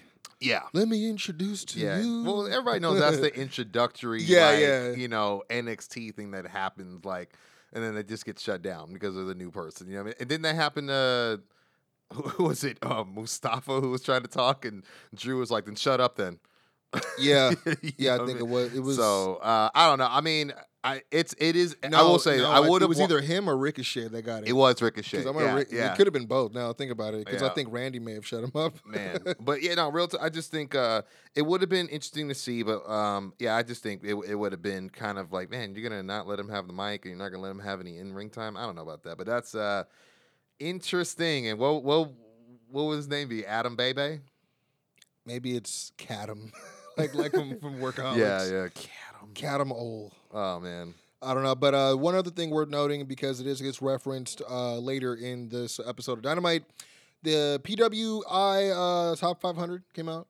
I did hear the top 10 list here. Kenny ranked number 1. Yep. Roman Reigns number 2. I did hear. Bobby Lashley 3. Drew McIntyre 4. Kota Ibushi 5. Moxley 6. Will Ospreay 7, which I was kind of surprised about because he did have a little bit of injury time. Finn Balor 8. Shingo Takagi 9. And I'm not an avid watcher, so I could be off base here, but Rich Swann made it at 10. I mean, he's been holding down Impact for a little bit. I am Which interested. I was thinking that's probably what it is. I just haven't. But you know. I'm very interested. He also had some. He just came back from injury. From the last Slammiversary, right? He was like coming back from a leg injury, and then he ended up being that. Yeah. The mystery opponent. So it's kind of weird to see that. I'm interested in what the process was because I don't think I would put Drew above John Moxley. It's just this year, no. Last year, they probably would be closer. Yeah. I mean, they are only the only person that separates them is Kota Ibushi, so that's kind of. I mean, yeah. When you think about that, it's like that three in particular was probably hard to place. I think it's hard to maybe. You're right. Because above them is Bobby, Roman, and Kenny. Yeah, So and it's tough because I don't want to take anything away from Lashley, but it's also like maybe Lashley. I look at it from a number standpoint. Like Moxley at 6 seems a little criminal. Like given the last year. I mean, I think about this year though. Mm-hmm. Again, same as Drew. Last year was more their championship year than it was this year. I'm trying to think, how long has Kenny had the strap? Kenny had it since December. Yeah, that's right, huh? So, but I to be honest, okay, with you're me right. If we're talking personally, about, you're right. I would have Roman on here above Kenny. Mm-hmm. Just on the consistency, I've been able to finally like I said before, like my hot take is. 1 minute I get this heel character of Kenny, and then another minute, it's like he plays one heel, and then he plays a different kind of heel, and then it's like it's kind of everywhere. So pick a lane, people. I mean, I feel like he's obviously more in his bag now that he has his homies with him. So Yeah, but it seems like when it's when weird. he first got lifted off the ground, it was a little shaky. I mean, he had his moments. It's just some days it's chicken shit heel, and then other days it's anime heel. And I think he's got to find the balance between the two and not switch off. That's very true. I mean, because there's times where the way he runs off, I'm like, dude, is this a bit with him and Colt Cabana again? Like, exactly. You know what I mean? Just the way it is. But I will say that there is a quote from Mr. Omega, who again, Mr. Number One. It's funny because Will Ospreay first said, "I'd beat up Number One any day of the week and twice on Wednesdays." Just saying, because he's been on his shit. Yep. And Wednesdays. And yep. Kenny Omega says, "Your promotion has been so ice cold since I left that not even Meltzer can convince his followers that you were part of any best in the world conversation. Ooh. It hurts me, bruv. One of you dorks should have been the guy. Turned out a bigger dog was my only competition." He said bruv, though. He did. B-R-U-V, straight up. Oh, man. Yeah. Hey, bruv. Turned out a bigger dog was my only competition. Yeah, I like that line I was like, as well. okay, but I thought it was, like I said, worth noting. But you know what? Let's light this fuse, man. Yes, sir. You know what I'm saying? Let's get this party on the road. Malachi Black versus Dustin Rhodes. We starting off hot, man. Yeah. Dustin starts it off hot by taking the fight to Black with a few clotheslines, followed by an atomic drop in the running boot. Dustin hits the big German suplex, and they fight on the outside as we see Black for the first time being on the defensive in one of his matches. Yeah. But that changes drastically and quickly as Black takes out Dustin with the back suplex right through the timekeeper's table. Black then rolls back into the ring and noticeably rips off one of the turnbuckle pads to expose the steel before continuing the attack on Dustin, utilizing some quick kicks and even a leg lock as he systematically breaks him down, as they say. One point, Malachi gets a little too cocky as Dustin, he allows him to kind of fire back up with some clotheslines, hits the drop down uppercut, plus the patented power slam for a near fall. Tries for the destroyer, but Black counters and hits a running pump knee for a near fall of his own. Black then rolls to the outside and pulls out one of Cody's wrestling boots from under the ring, brings it back into the ring and slides it to Dustin, trying to kind of get into his head, playing the mind games. Black tries the kind of the same low blow on Dustin that he did on Arn, but he blocks it and blocks another couple series of strikes and hits another drop down uppercut and follows up with the destroyer for another close near fall. But of course, the finish comes when Dustin tries for the bulldog out of the corner.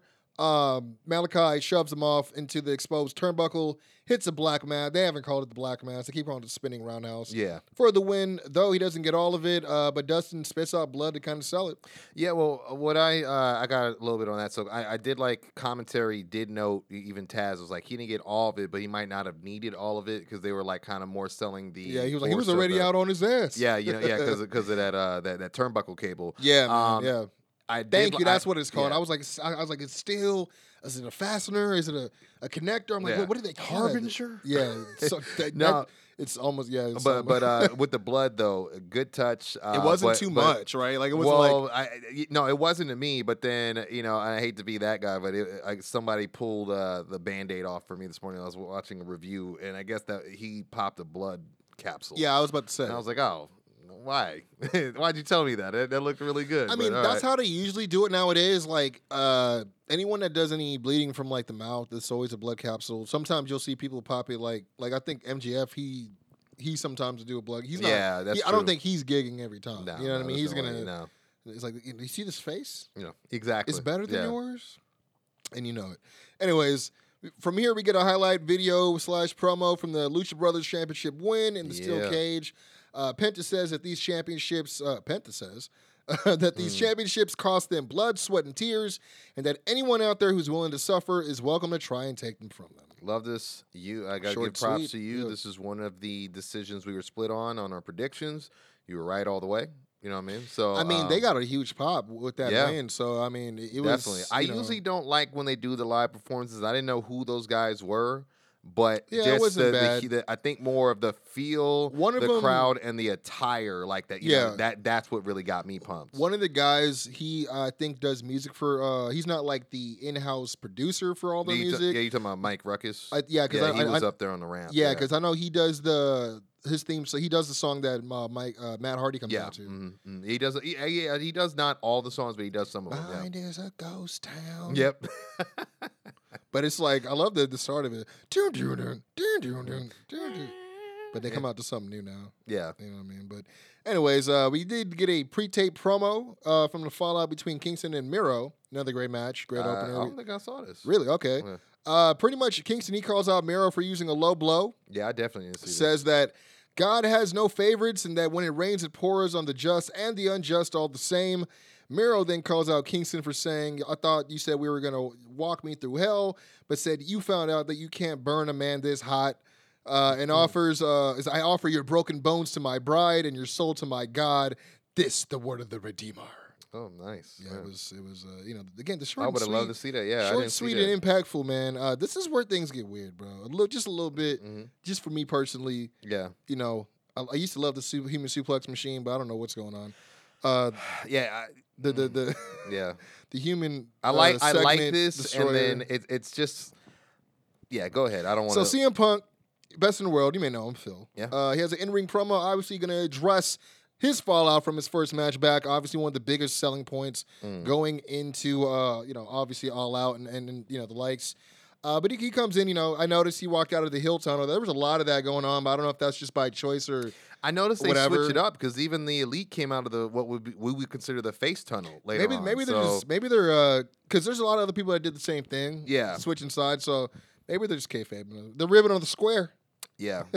I guess it just switches, and you got to see who comes out of which one and know which one's designated for the night. Who knows? He comes out rocking the Adidas Superstars with no initials this week. Nope. So maybe it just stops at the BW. We'll see what's up. Yeah, we'll see. Yeah. We'll see what's up.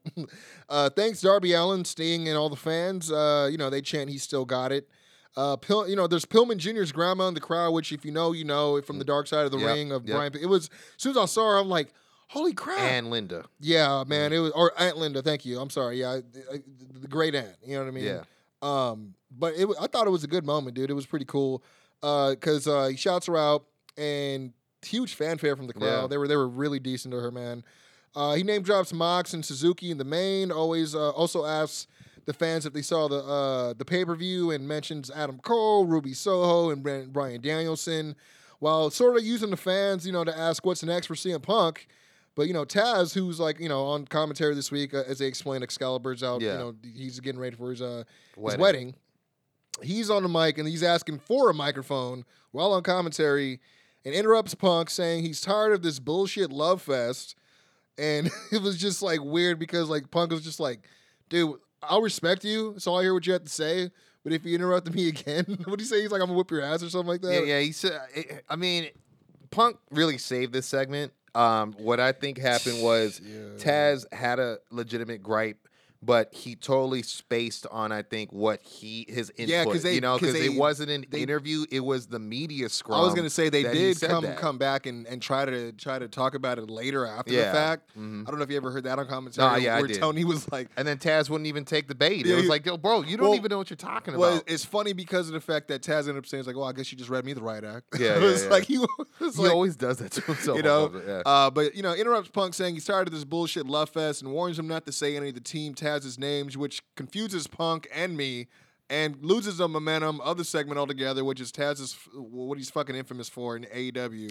Yeah, he if you just go back gets and too watch, excited. yeah, just go back and watch the Lance Archer Brian Cage feud, bro. Yeah, Like, yeah, it's- seriously. Taz tries to save face by claiming Punk has been mentioning Team Taz in many interviews, but Punk powers through as the pro he is and tells Taz to bring him Starks, bring him Hook, bring him Hobbs, and tells them to beat him if they can and survive if I let you, before letting the mic drop. Then Punk once again leaves through the heel tunnel.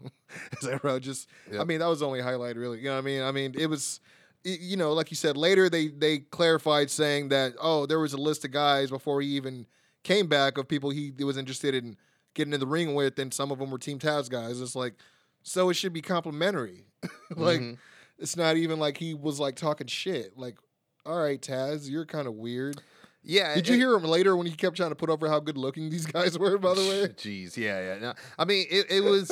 I ain't dumb. It was one of those things where, like I Jeez, said, like we said, he got too excited, forgot his lines, in my opinion. Like forgot always. the dots that he was supposed to connect. Yeah. Where even Punk was kind of forced to be like, dude, I didn't even say your name, and which Yeah, he didn't was really like- add to it. Just made Taz What look are you really talking dumb. about? Anybody even say it? Yeah. I was like, oh, this is bad. Side note, by the way, just saw someone post that there's a report that GM mode is reportedly going to return to 2K22. Well, We'll see. Well, I mean, they have to have something because they ain't got a roster. You better bring some Mo.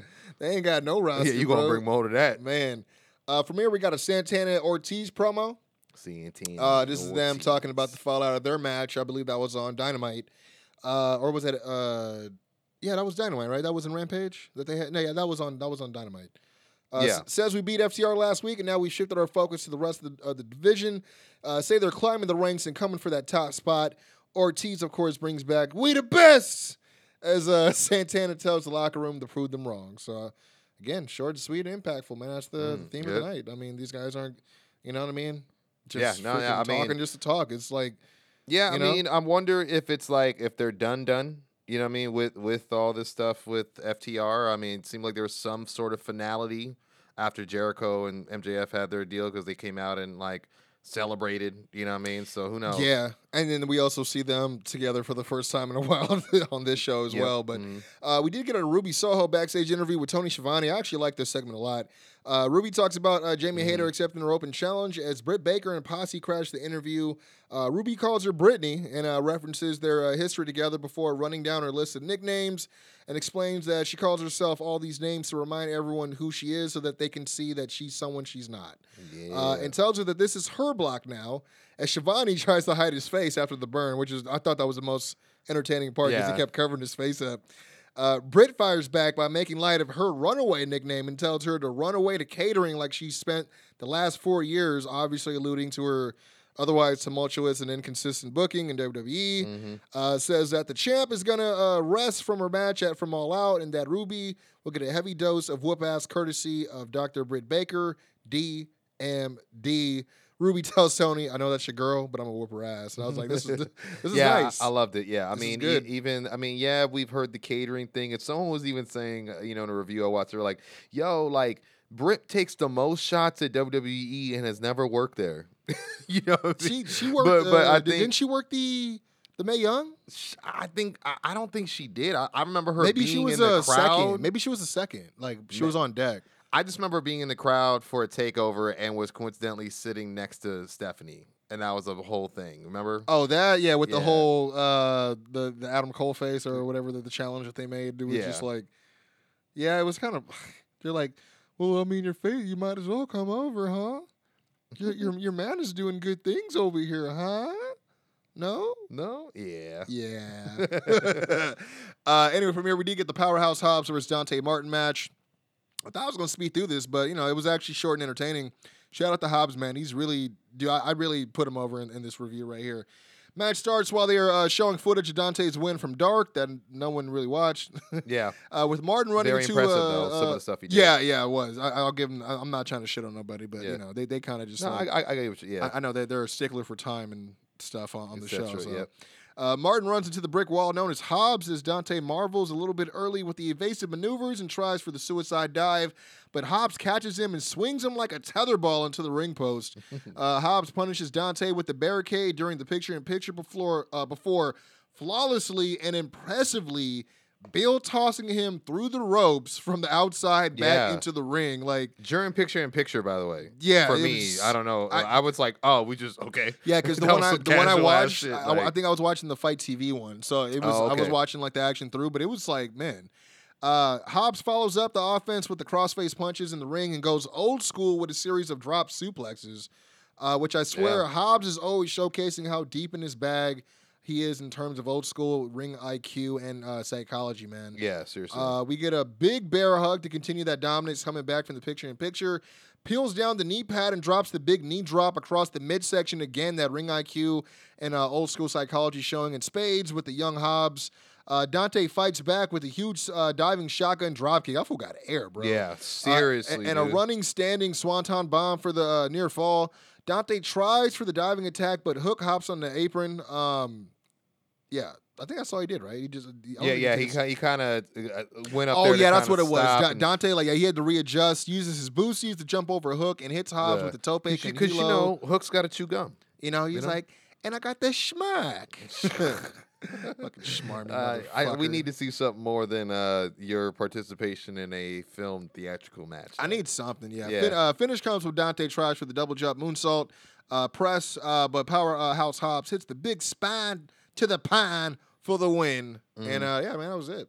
Good look on Hobbs, man. Yeah, definitely. I mean, it's good to see him get back into form, especially on TV. I mean, I think he's been threaded throughout the thing with Ricky, right? And then I think he had to take time off because of the loss of his mother. So looks like he's getting his momentum back. And like I said, I mean, we know that Punk did say he was one of the talents he'd like to work with. So I'm surprised it's so fast. But hey, man, no time like the present. It's just, I don't know, the way that I wish the segment before was just a little bit better, but it seemed like they were kind of buying time while they were like showing the pitching to the commentary table, because then Yeah. Dan Lambert is over here interrupting with the Man of the Year by his side.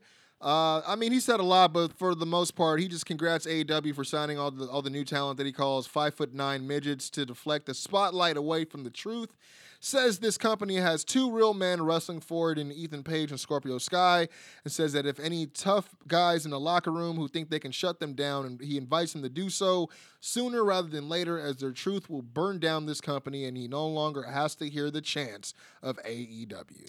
Yeah, I didn't mind this. It just felt a little bit more of the same, except, okay, I couldn't get UFC guys this week. You know what I mean? Like, it just felt like I didn't mind that it panned right to it, like right after the match. That was a good look, but I need more. Like, I'm at a point where if I don't see them fight on Rampage or next week, I'm going to stop caring. You know what I mean? Because when's the last time we've seen either of those guys in action? I don't watch Dark or Dark Elevation, so if you guys know, let us know in the comments, etc. Yeah, definitely, But in dude. terms of like TV, for you guys to just spend all your time on TV and let Dan talk for you, it's kind of like, all right, but you guys can both talk. So like, I'm also thinking, what are we don't you doing? have a Murderhawk monster that's like Yeah, looking for y'all? lurking, yeah, like we yeah. haven't seen him on TV in so well, long either. it's funny you say that. I actually just got a very weird update on him right now. I think I may have the same. Is it about pertaining to? Well, actually, I'll wait till I don't want. Yeah, it pertains to the main event. yeah, so. I think I have the same one because I was Yeah. going to announce that as well. Okay. Next, we did get a, I guess if you want to call it this, a highlight video of Matt Hardy and Orange Cassidy from their 5-on-5 match at the buy-in. Hardy just says he wants to shave Orange's hair, and Orange honestly could care less. So Yep, I mean, that pretty was much. pretty much it. Well, we know it's not happening. From here, I mean, it could. He Yeah, doesn't maybe, care. yeah. I mean, whatever.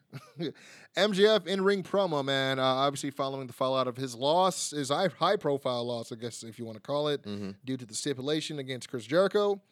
I noticed he and Wardlow walked out of the face tunnel. See, Yeah.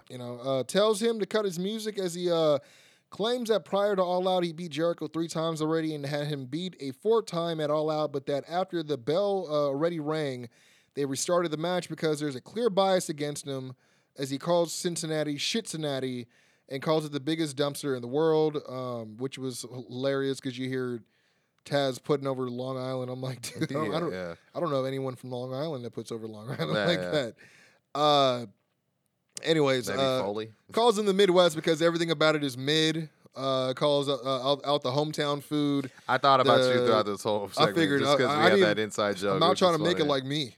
And, obviously the Cincinnati Reds, not winning a World Series since the 1940s, invites the fans to come to the ring and starts talking shit to Aunt Linda, who's in the crowd, obviously, still, and Pillman Sr.'s daughter, as Pillman Jr.'s music hits to a decent pop. Very big pop. Yeah, he comes out to the with the Bengals jersey for the hometown pop as well. Just like his daddy. Pillman confronts MJF talking on his hometown and his family. Says this city is where the city is where. That's what. Right? Oh, that's what. Okay, this city breeds badasses. Oh, it's where he's from, and it's the city that breeds badasses. I had to rewrite that. Like his dad and John Moxley, and welcomes him to the jungle.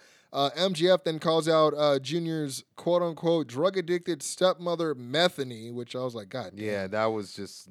For that off was top kind was of bad. horrible. Yeah, and says she should have swallowed. I was like, God damn. Yeah, I was surprised they let that go. Maybe... Yeah, on TNT, but like, because it's like, we've heard worse on a Dudley Boy promo in ECW, right? Yeah, seriously. So it's like, Pillman is incensed, obviously, as Wardlow bows up to him, but MJF then calls Wardlow out for not helping him in his match on Sunday, and orders him to stand in the corner and look pretty, which I was like, what the fuck is going on? Yeah, I'm not gonna lie. I really love when we get these moments, and we've gotten them. But they're in so few and far between. Yeah, I was gonna say, in very spoon filled, like spoonfuls, like, and very sporadically, but it lets you know that anybody could get it.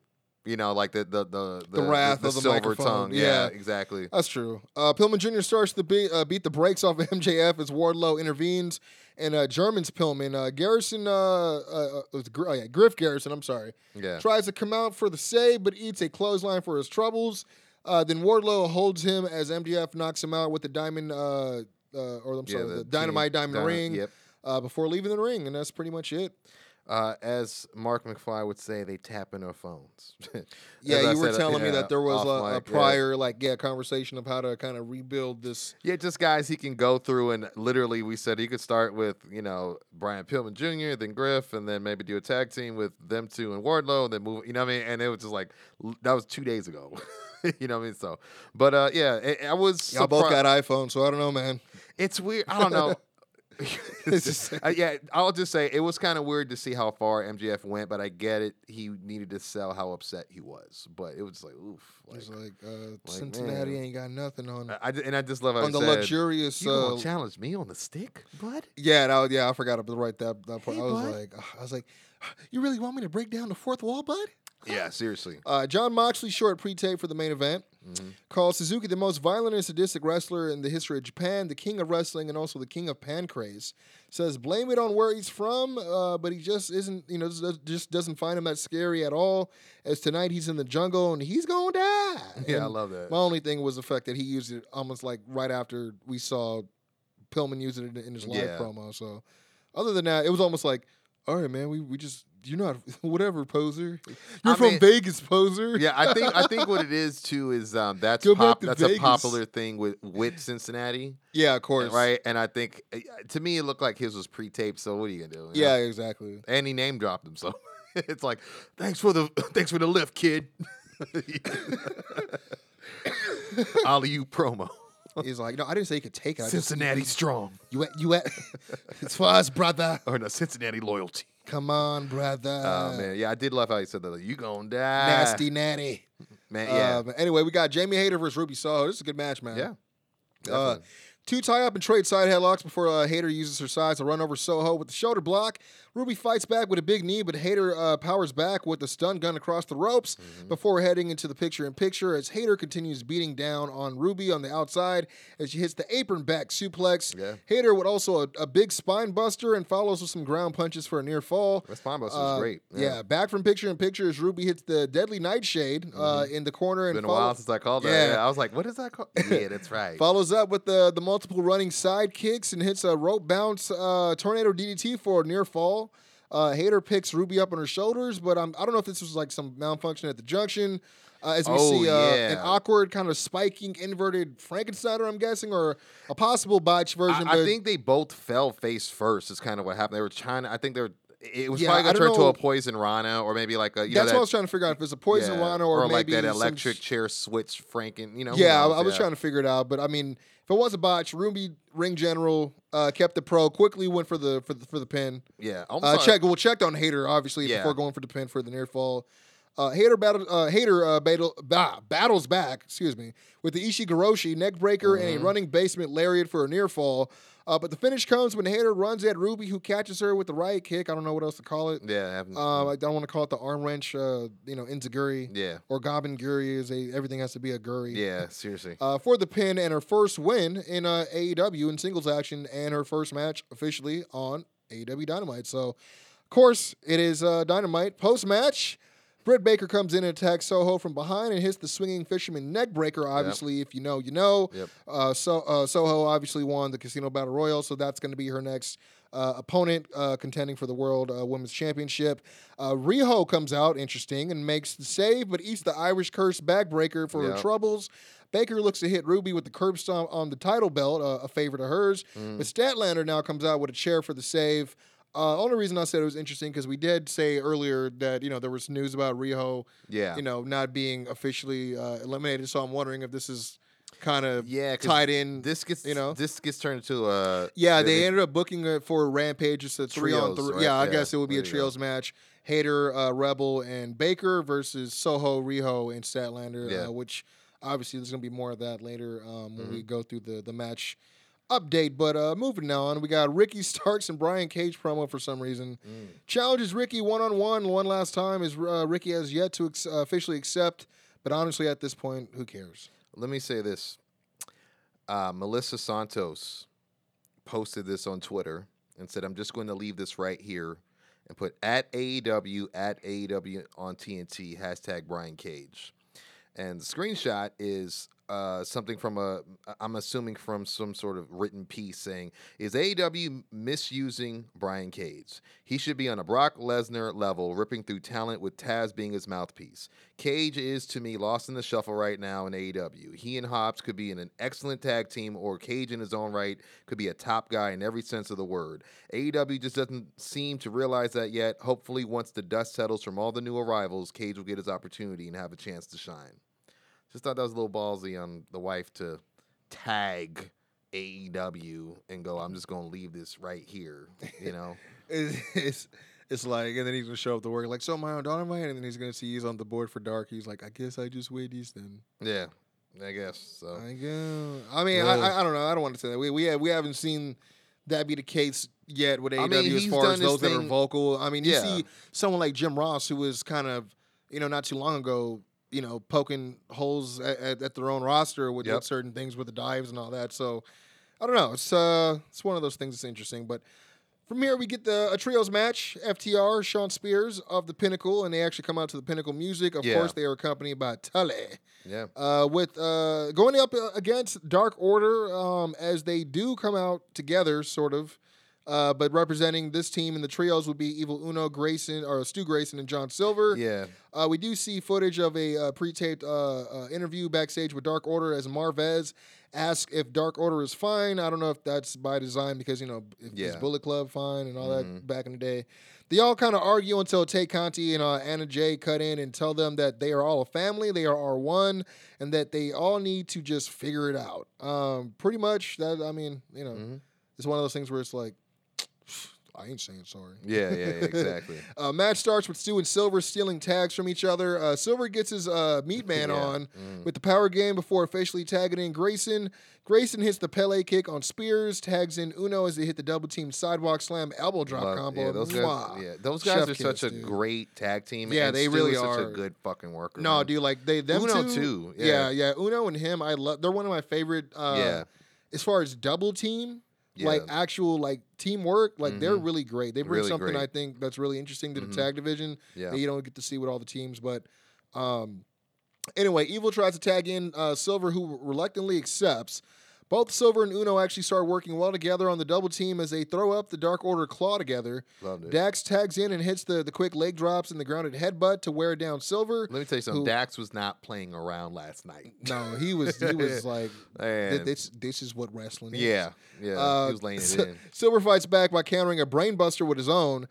Silver looks to make the hot tag, but Cash and Spears quickly get rid of Uno and Grayson off the apron. So sweet, baby. As the Pinnacle looks, I mean, that's one of our favorite go-tos from. Remember that one against was it DIY where DIY and as American Cash Alpha. Wheeler, like he crawled all the way up to Yeah. the ring and just poked his head up like hee. Yeah, man. And Oh, them man. and American Alpha, they had a couple on them that were just tremendous. But yeah. Oh, dude, it's still some of We my gonna favorite run to go those back. Yeah, Yeah. I do run them back. The one in Toronto, I usually do. Yeah. The Pinnacle looks to surround him, but Silver gets his meat man on again, starts taking them all out with some shoot kicks and hits the big German on Dax for a near fall. At one point, Uno bumps heads with Silver on the apron after Dax throws him into the ropes and hits the slingshot suplex. Finish comes when he tags in Spears as FTR uses a kind of like a double flapjack to hoist Silver onto Spears' shoulders for the big C4 for the win. Yeah. Post-match, again, we got Uno arguing with Silver over the loss, and I'm guessing he's feeling like them bumping heads wasn't so much an accident. They push each other for a bit before Grayson shoves him down pretty hard. Yeah. And then 5 runs in and takes down Grayson as all hell breaks loose with Colt and 10 trying to break up the melee. As Tay 10 Conti, is like the only person, him and Colt are like the only neutral people, Yeah. it seems like. I mean, he is. They were Mizak, shoving 'cause everybody. I think 10, obviously, his Connection, his yeah. connections with 5. Yeah. I mean, that's they tag together. Yeah. So, but yeah, Tay Conti or Ty Conti and Anna Jay walk out to the ring again with some concerned looks on their faces. But you know, this is actually kind of worth. Yeah, because some the punches are fallout. thrown and stuff too. I mean, you think this is leading to I think it's long-term booking. to Wyndham, I think it is. where I it's think like stop acting like children. something like that. I think it can be. I mean, That was we- a horrible bray, by the way. I mean, and then we've fantasy book like even using BTE and like Brody seeing Yeah, and no Brody one else Jr., by the sees, way, you know, yeah. with who he sees and stuff. Yeah, Brody Jr. But what I wanted to say too is just real quick, I was getting confused because like I was telling Mark like this whole Pinnacle thing is pissing me off. MJF comes out with Wardlow, Yeah. not with anybody else. There's no regroup or but anything. It's still and so part of the part of the beef. but yeah. right, but I didn't. So my thing is like I was like, so it's Pinnacle over then because we're not even talking about it. But then the trios is coming in, and I'm just thinking, oh, because they got Tully. But if you remember, Wardlow joined them too. So then I'm Yeah. like, and then like you said, they came out to the song, and I'm like, okay, now I'm like confused because so is the Pinnacle still a thing? And like I'm not mad at it, and this did lead to some good business on Tully's part too, which I don't want Yeah. to jump ahead, but it was like, see, this could be this every week though. I mean, if you had yeah. these guys out here knocking them down. It's weird like- because I felt the same way about Inner Circle after a while. I'm like, why do they keep saying that this is part of the same beef, the same feud, when they're not even showing up together on TV? Yeah, I'm trying to see these guys go up the ranks. You know what I'm saying? just So I mean, in all of them, yeah. yeah, and even Tony Um, said something I loved. He said, out of all the guys in the Pinnacle, Sean Spears is maybe the most what's the word underrated.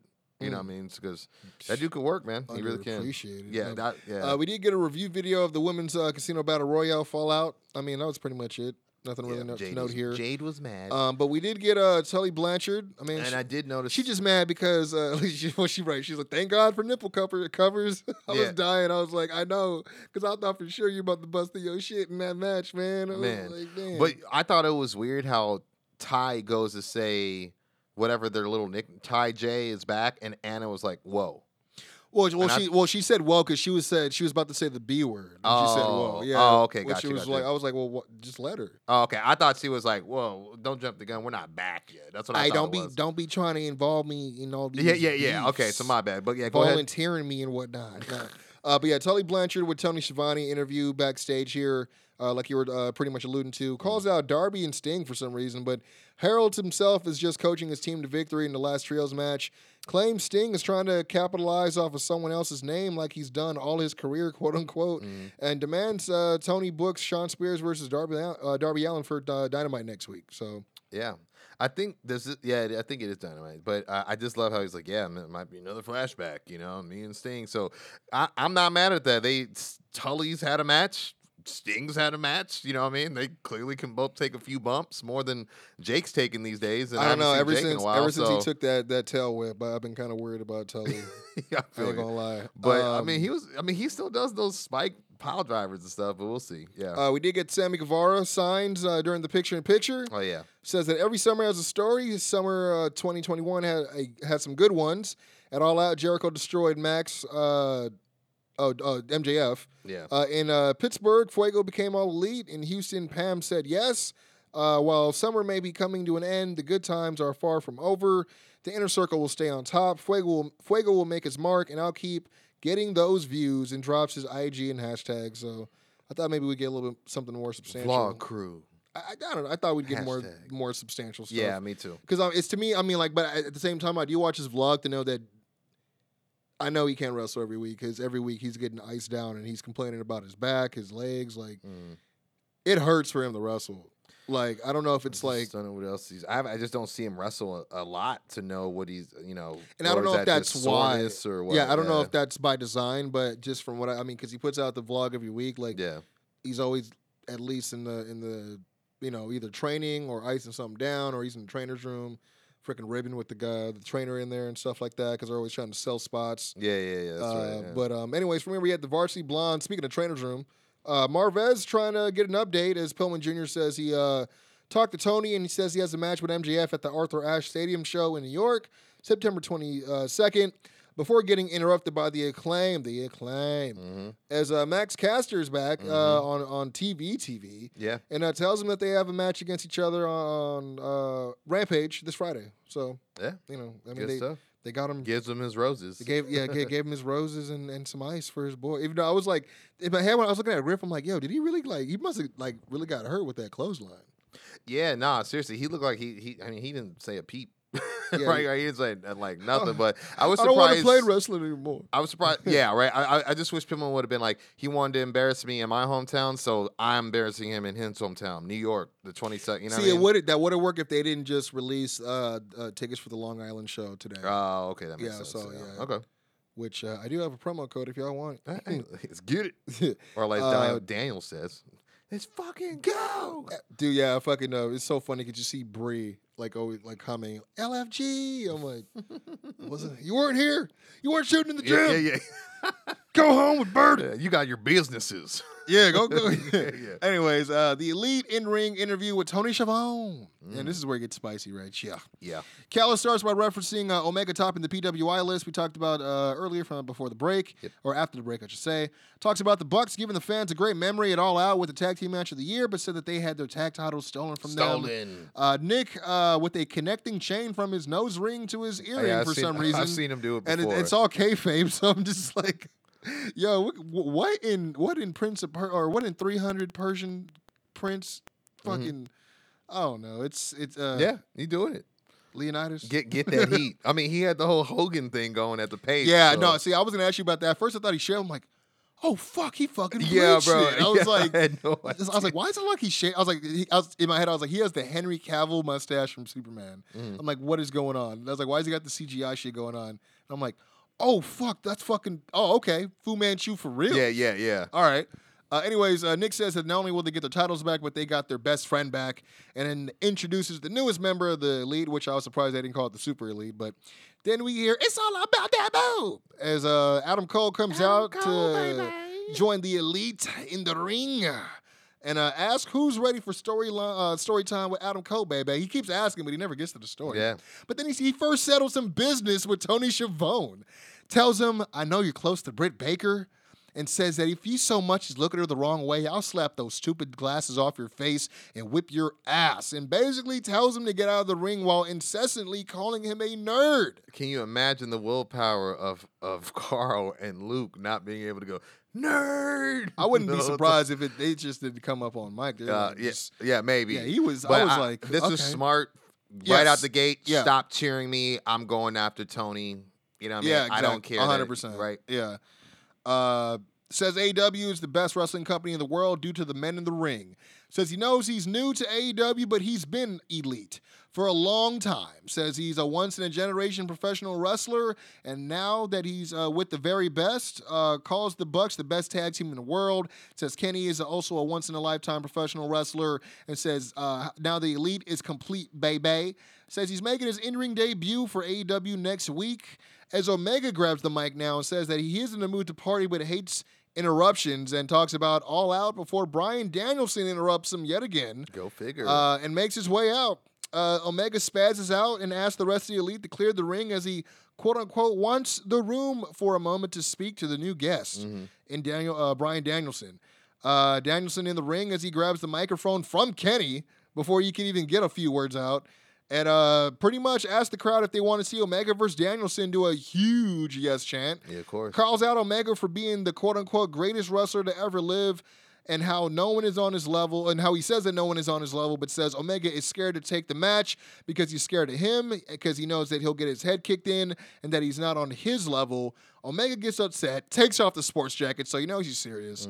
Tries to attack Bryan, who counters by trying to lock in the yes lock, but the rest of the elite hit the ring and jump Bryan before Jurassic Express, Christian, and Kazarian all hit the ring for the save, as Brandon Cutler fucks up and finds himself surrounded by the faces and turns around to eat a running knee from Danielson to send him home packing. Yeah, man. The only thing I had was, Adam Cole tweeted how, I guess, he had a successful Twitch stream now that he's on AEW, and said, thank to everybody, short but sweet. I'm so glad I got to catch up with you all. And then Kenny responded and said, this is going to be awkward, but I did about see this that. Twitch thing, Check your DM, DMs. yeah. It's like, that was awesome. You got to love these guys, man. Yeah, I mean, because dude, like, with as much as Because they're just a T-shirt company, just right? as much as they do, like, that's, as far as their availability and how demanding the schedule is for WWE, the fact that they're not down to let them, earn a little bit of coin outside just by, I don't know, further connecting with my fans on a different level, like, that's insane to me. Like, while sacrificing my body for your program. And it's like, even shortening my lifespan for your program. I don't know if there was even options of them trying to take a percentage of it, and maybe people were just like, no, fuck that. Yeah. But for them to not even at least entertain that, if they haven't, that's kind of from what I heard, it's not the percentage was they felt like it was their income to have. Because, that's insane. Because they're like, well, they felt like it was somehow a breach of the contract. You're making new fans off of the backs of our intellectual property. Yeah, that's how they were. But see, but like, what about Paige? Because Paige, she's not active. I mean, she still got hers, and I don't know if she just made a new one. I know she goes by Soraya Knight on there, but she might be the exception. You know what I mean? Like we said. I mean, I do know that AJ still has his, but it's like I guess a WWE type of thing. So, like, again, I'm betting Uncle Alan. I'm betting he's like, I wish I could be with my friends. He keeps throwing up the too sweet, and it's like, dude, if Finn leaves, like he's hinting, it's just you, bro. It ain't nobody. Yeah. Unless you're gonna induct like Shinsuke and Samoa or something, like, you know what I mean? I have no, and I'm not even. I don't know if you got the rights to all that. Yeah. They just dissolved NXT Japan, so doubt it. Anyway, match updates for later this week and next week. Pac versus Andrade El Idolo. We're finally getting it at Rampage. I'm very excited for that. We did talk about Rio, Statlander, and Soho versus Baker, Hayter, and Rebel in a trios match. We also have Max Caster and Pillman Jr. as well, as we talked about. And they said Darby is going to respond to Tully, which I thought was weird because I'm like, is he responding to the challenge? But then I'm like, okay, no, he's just responding to his promo, because they did advertise that for next week is Darby versus Shawn Spears on Dynamite. Right? I thought that was so weird. I was like, okay. What, is there a reason to comment? Or is it just maybe to address the crowd since losing to CM Punk, but, losing still triumphantly as he's great at doing? We do have Jade Cargill versus Layla Hirsch, finally getting some Jade action on the on the main show. This is probably no doubt not going to be one of those short matches with because they've been investing in Layla Hirsch. Yeah. So, and then of course we got Adam Cole Bay in ring debut against Frankie Kazarian, and also announced. And I knew they had to do something big here. Cody Rhodes will make his return against Malachi Black at the Arthur Ashe Stadium show. Again, going down in New York, September 22nd. So we got that match and MJF versus Brian Pillman Jr. so far on that. It's just focus on Cody. Yeah. But from here, we had the main event, man. I'm going to go through this because I did hear that there was news of them getting time cut on this. Yeah. So some people were a apparently. little bit, I heard Minoru was a little bit upset about it. It seemed like it, yeah. I mean, it was really broken English in what I saw, but roughly, yeah. It's something to do with his opening. It sounded like he got music? it, but it wasn't filmed or something, or timers. I don't know. It seemed like there was a big pop he got that I don't know if they just skipped it or if it's a part that's pop worthy, like it's part of his entrance that people were expecting to hear or something. But that's what I heard. Like they got some time cut off from the match partially and more so the entrance. So,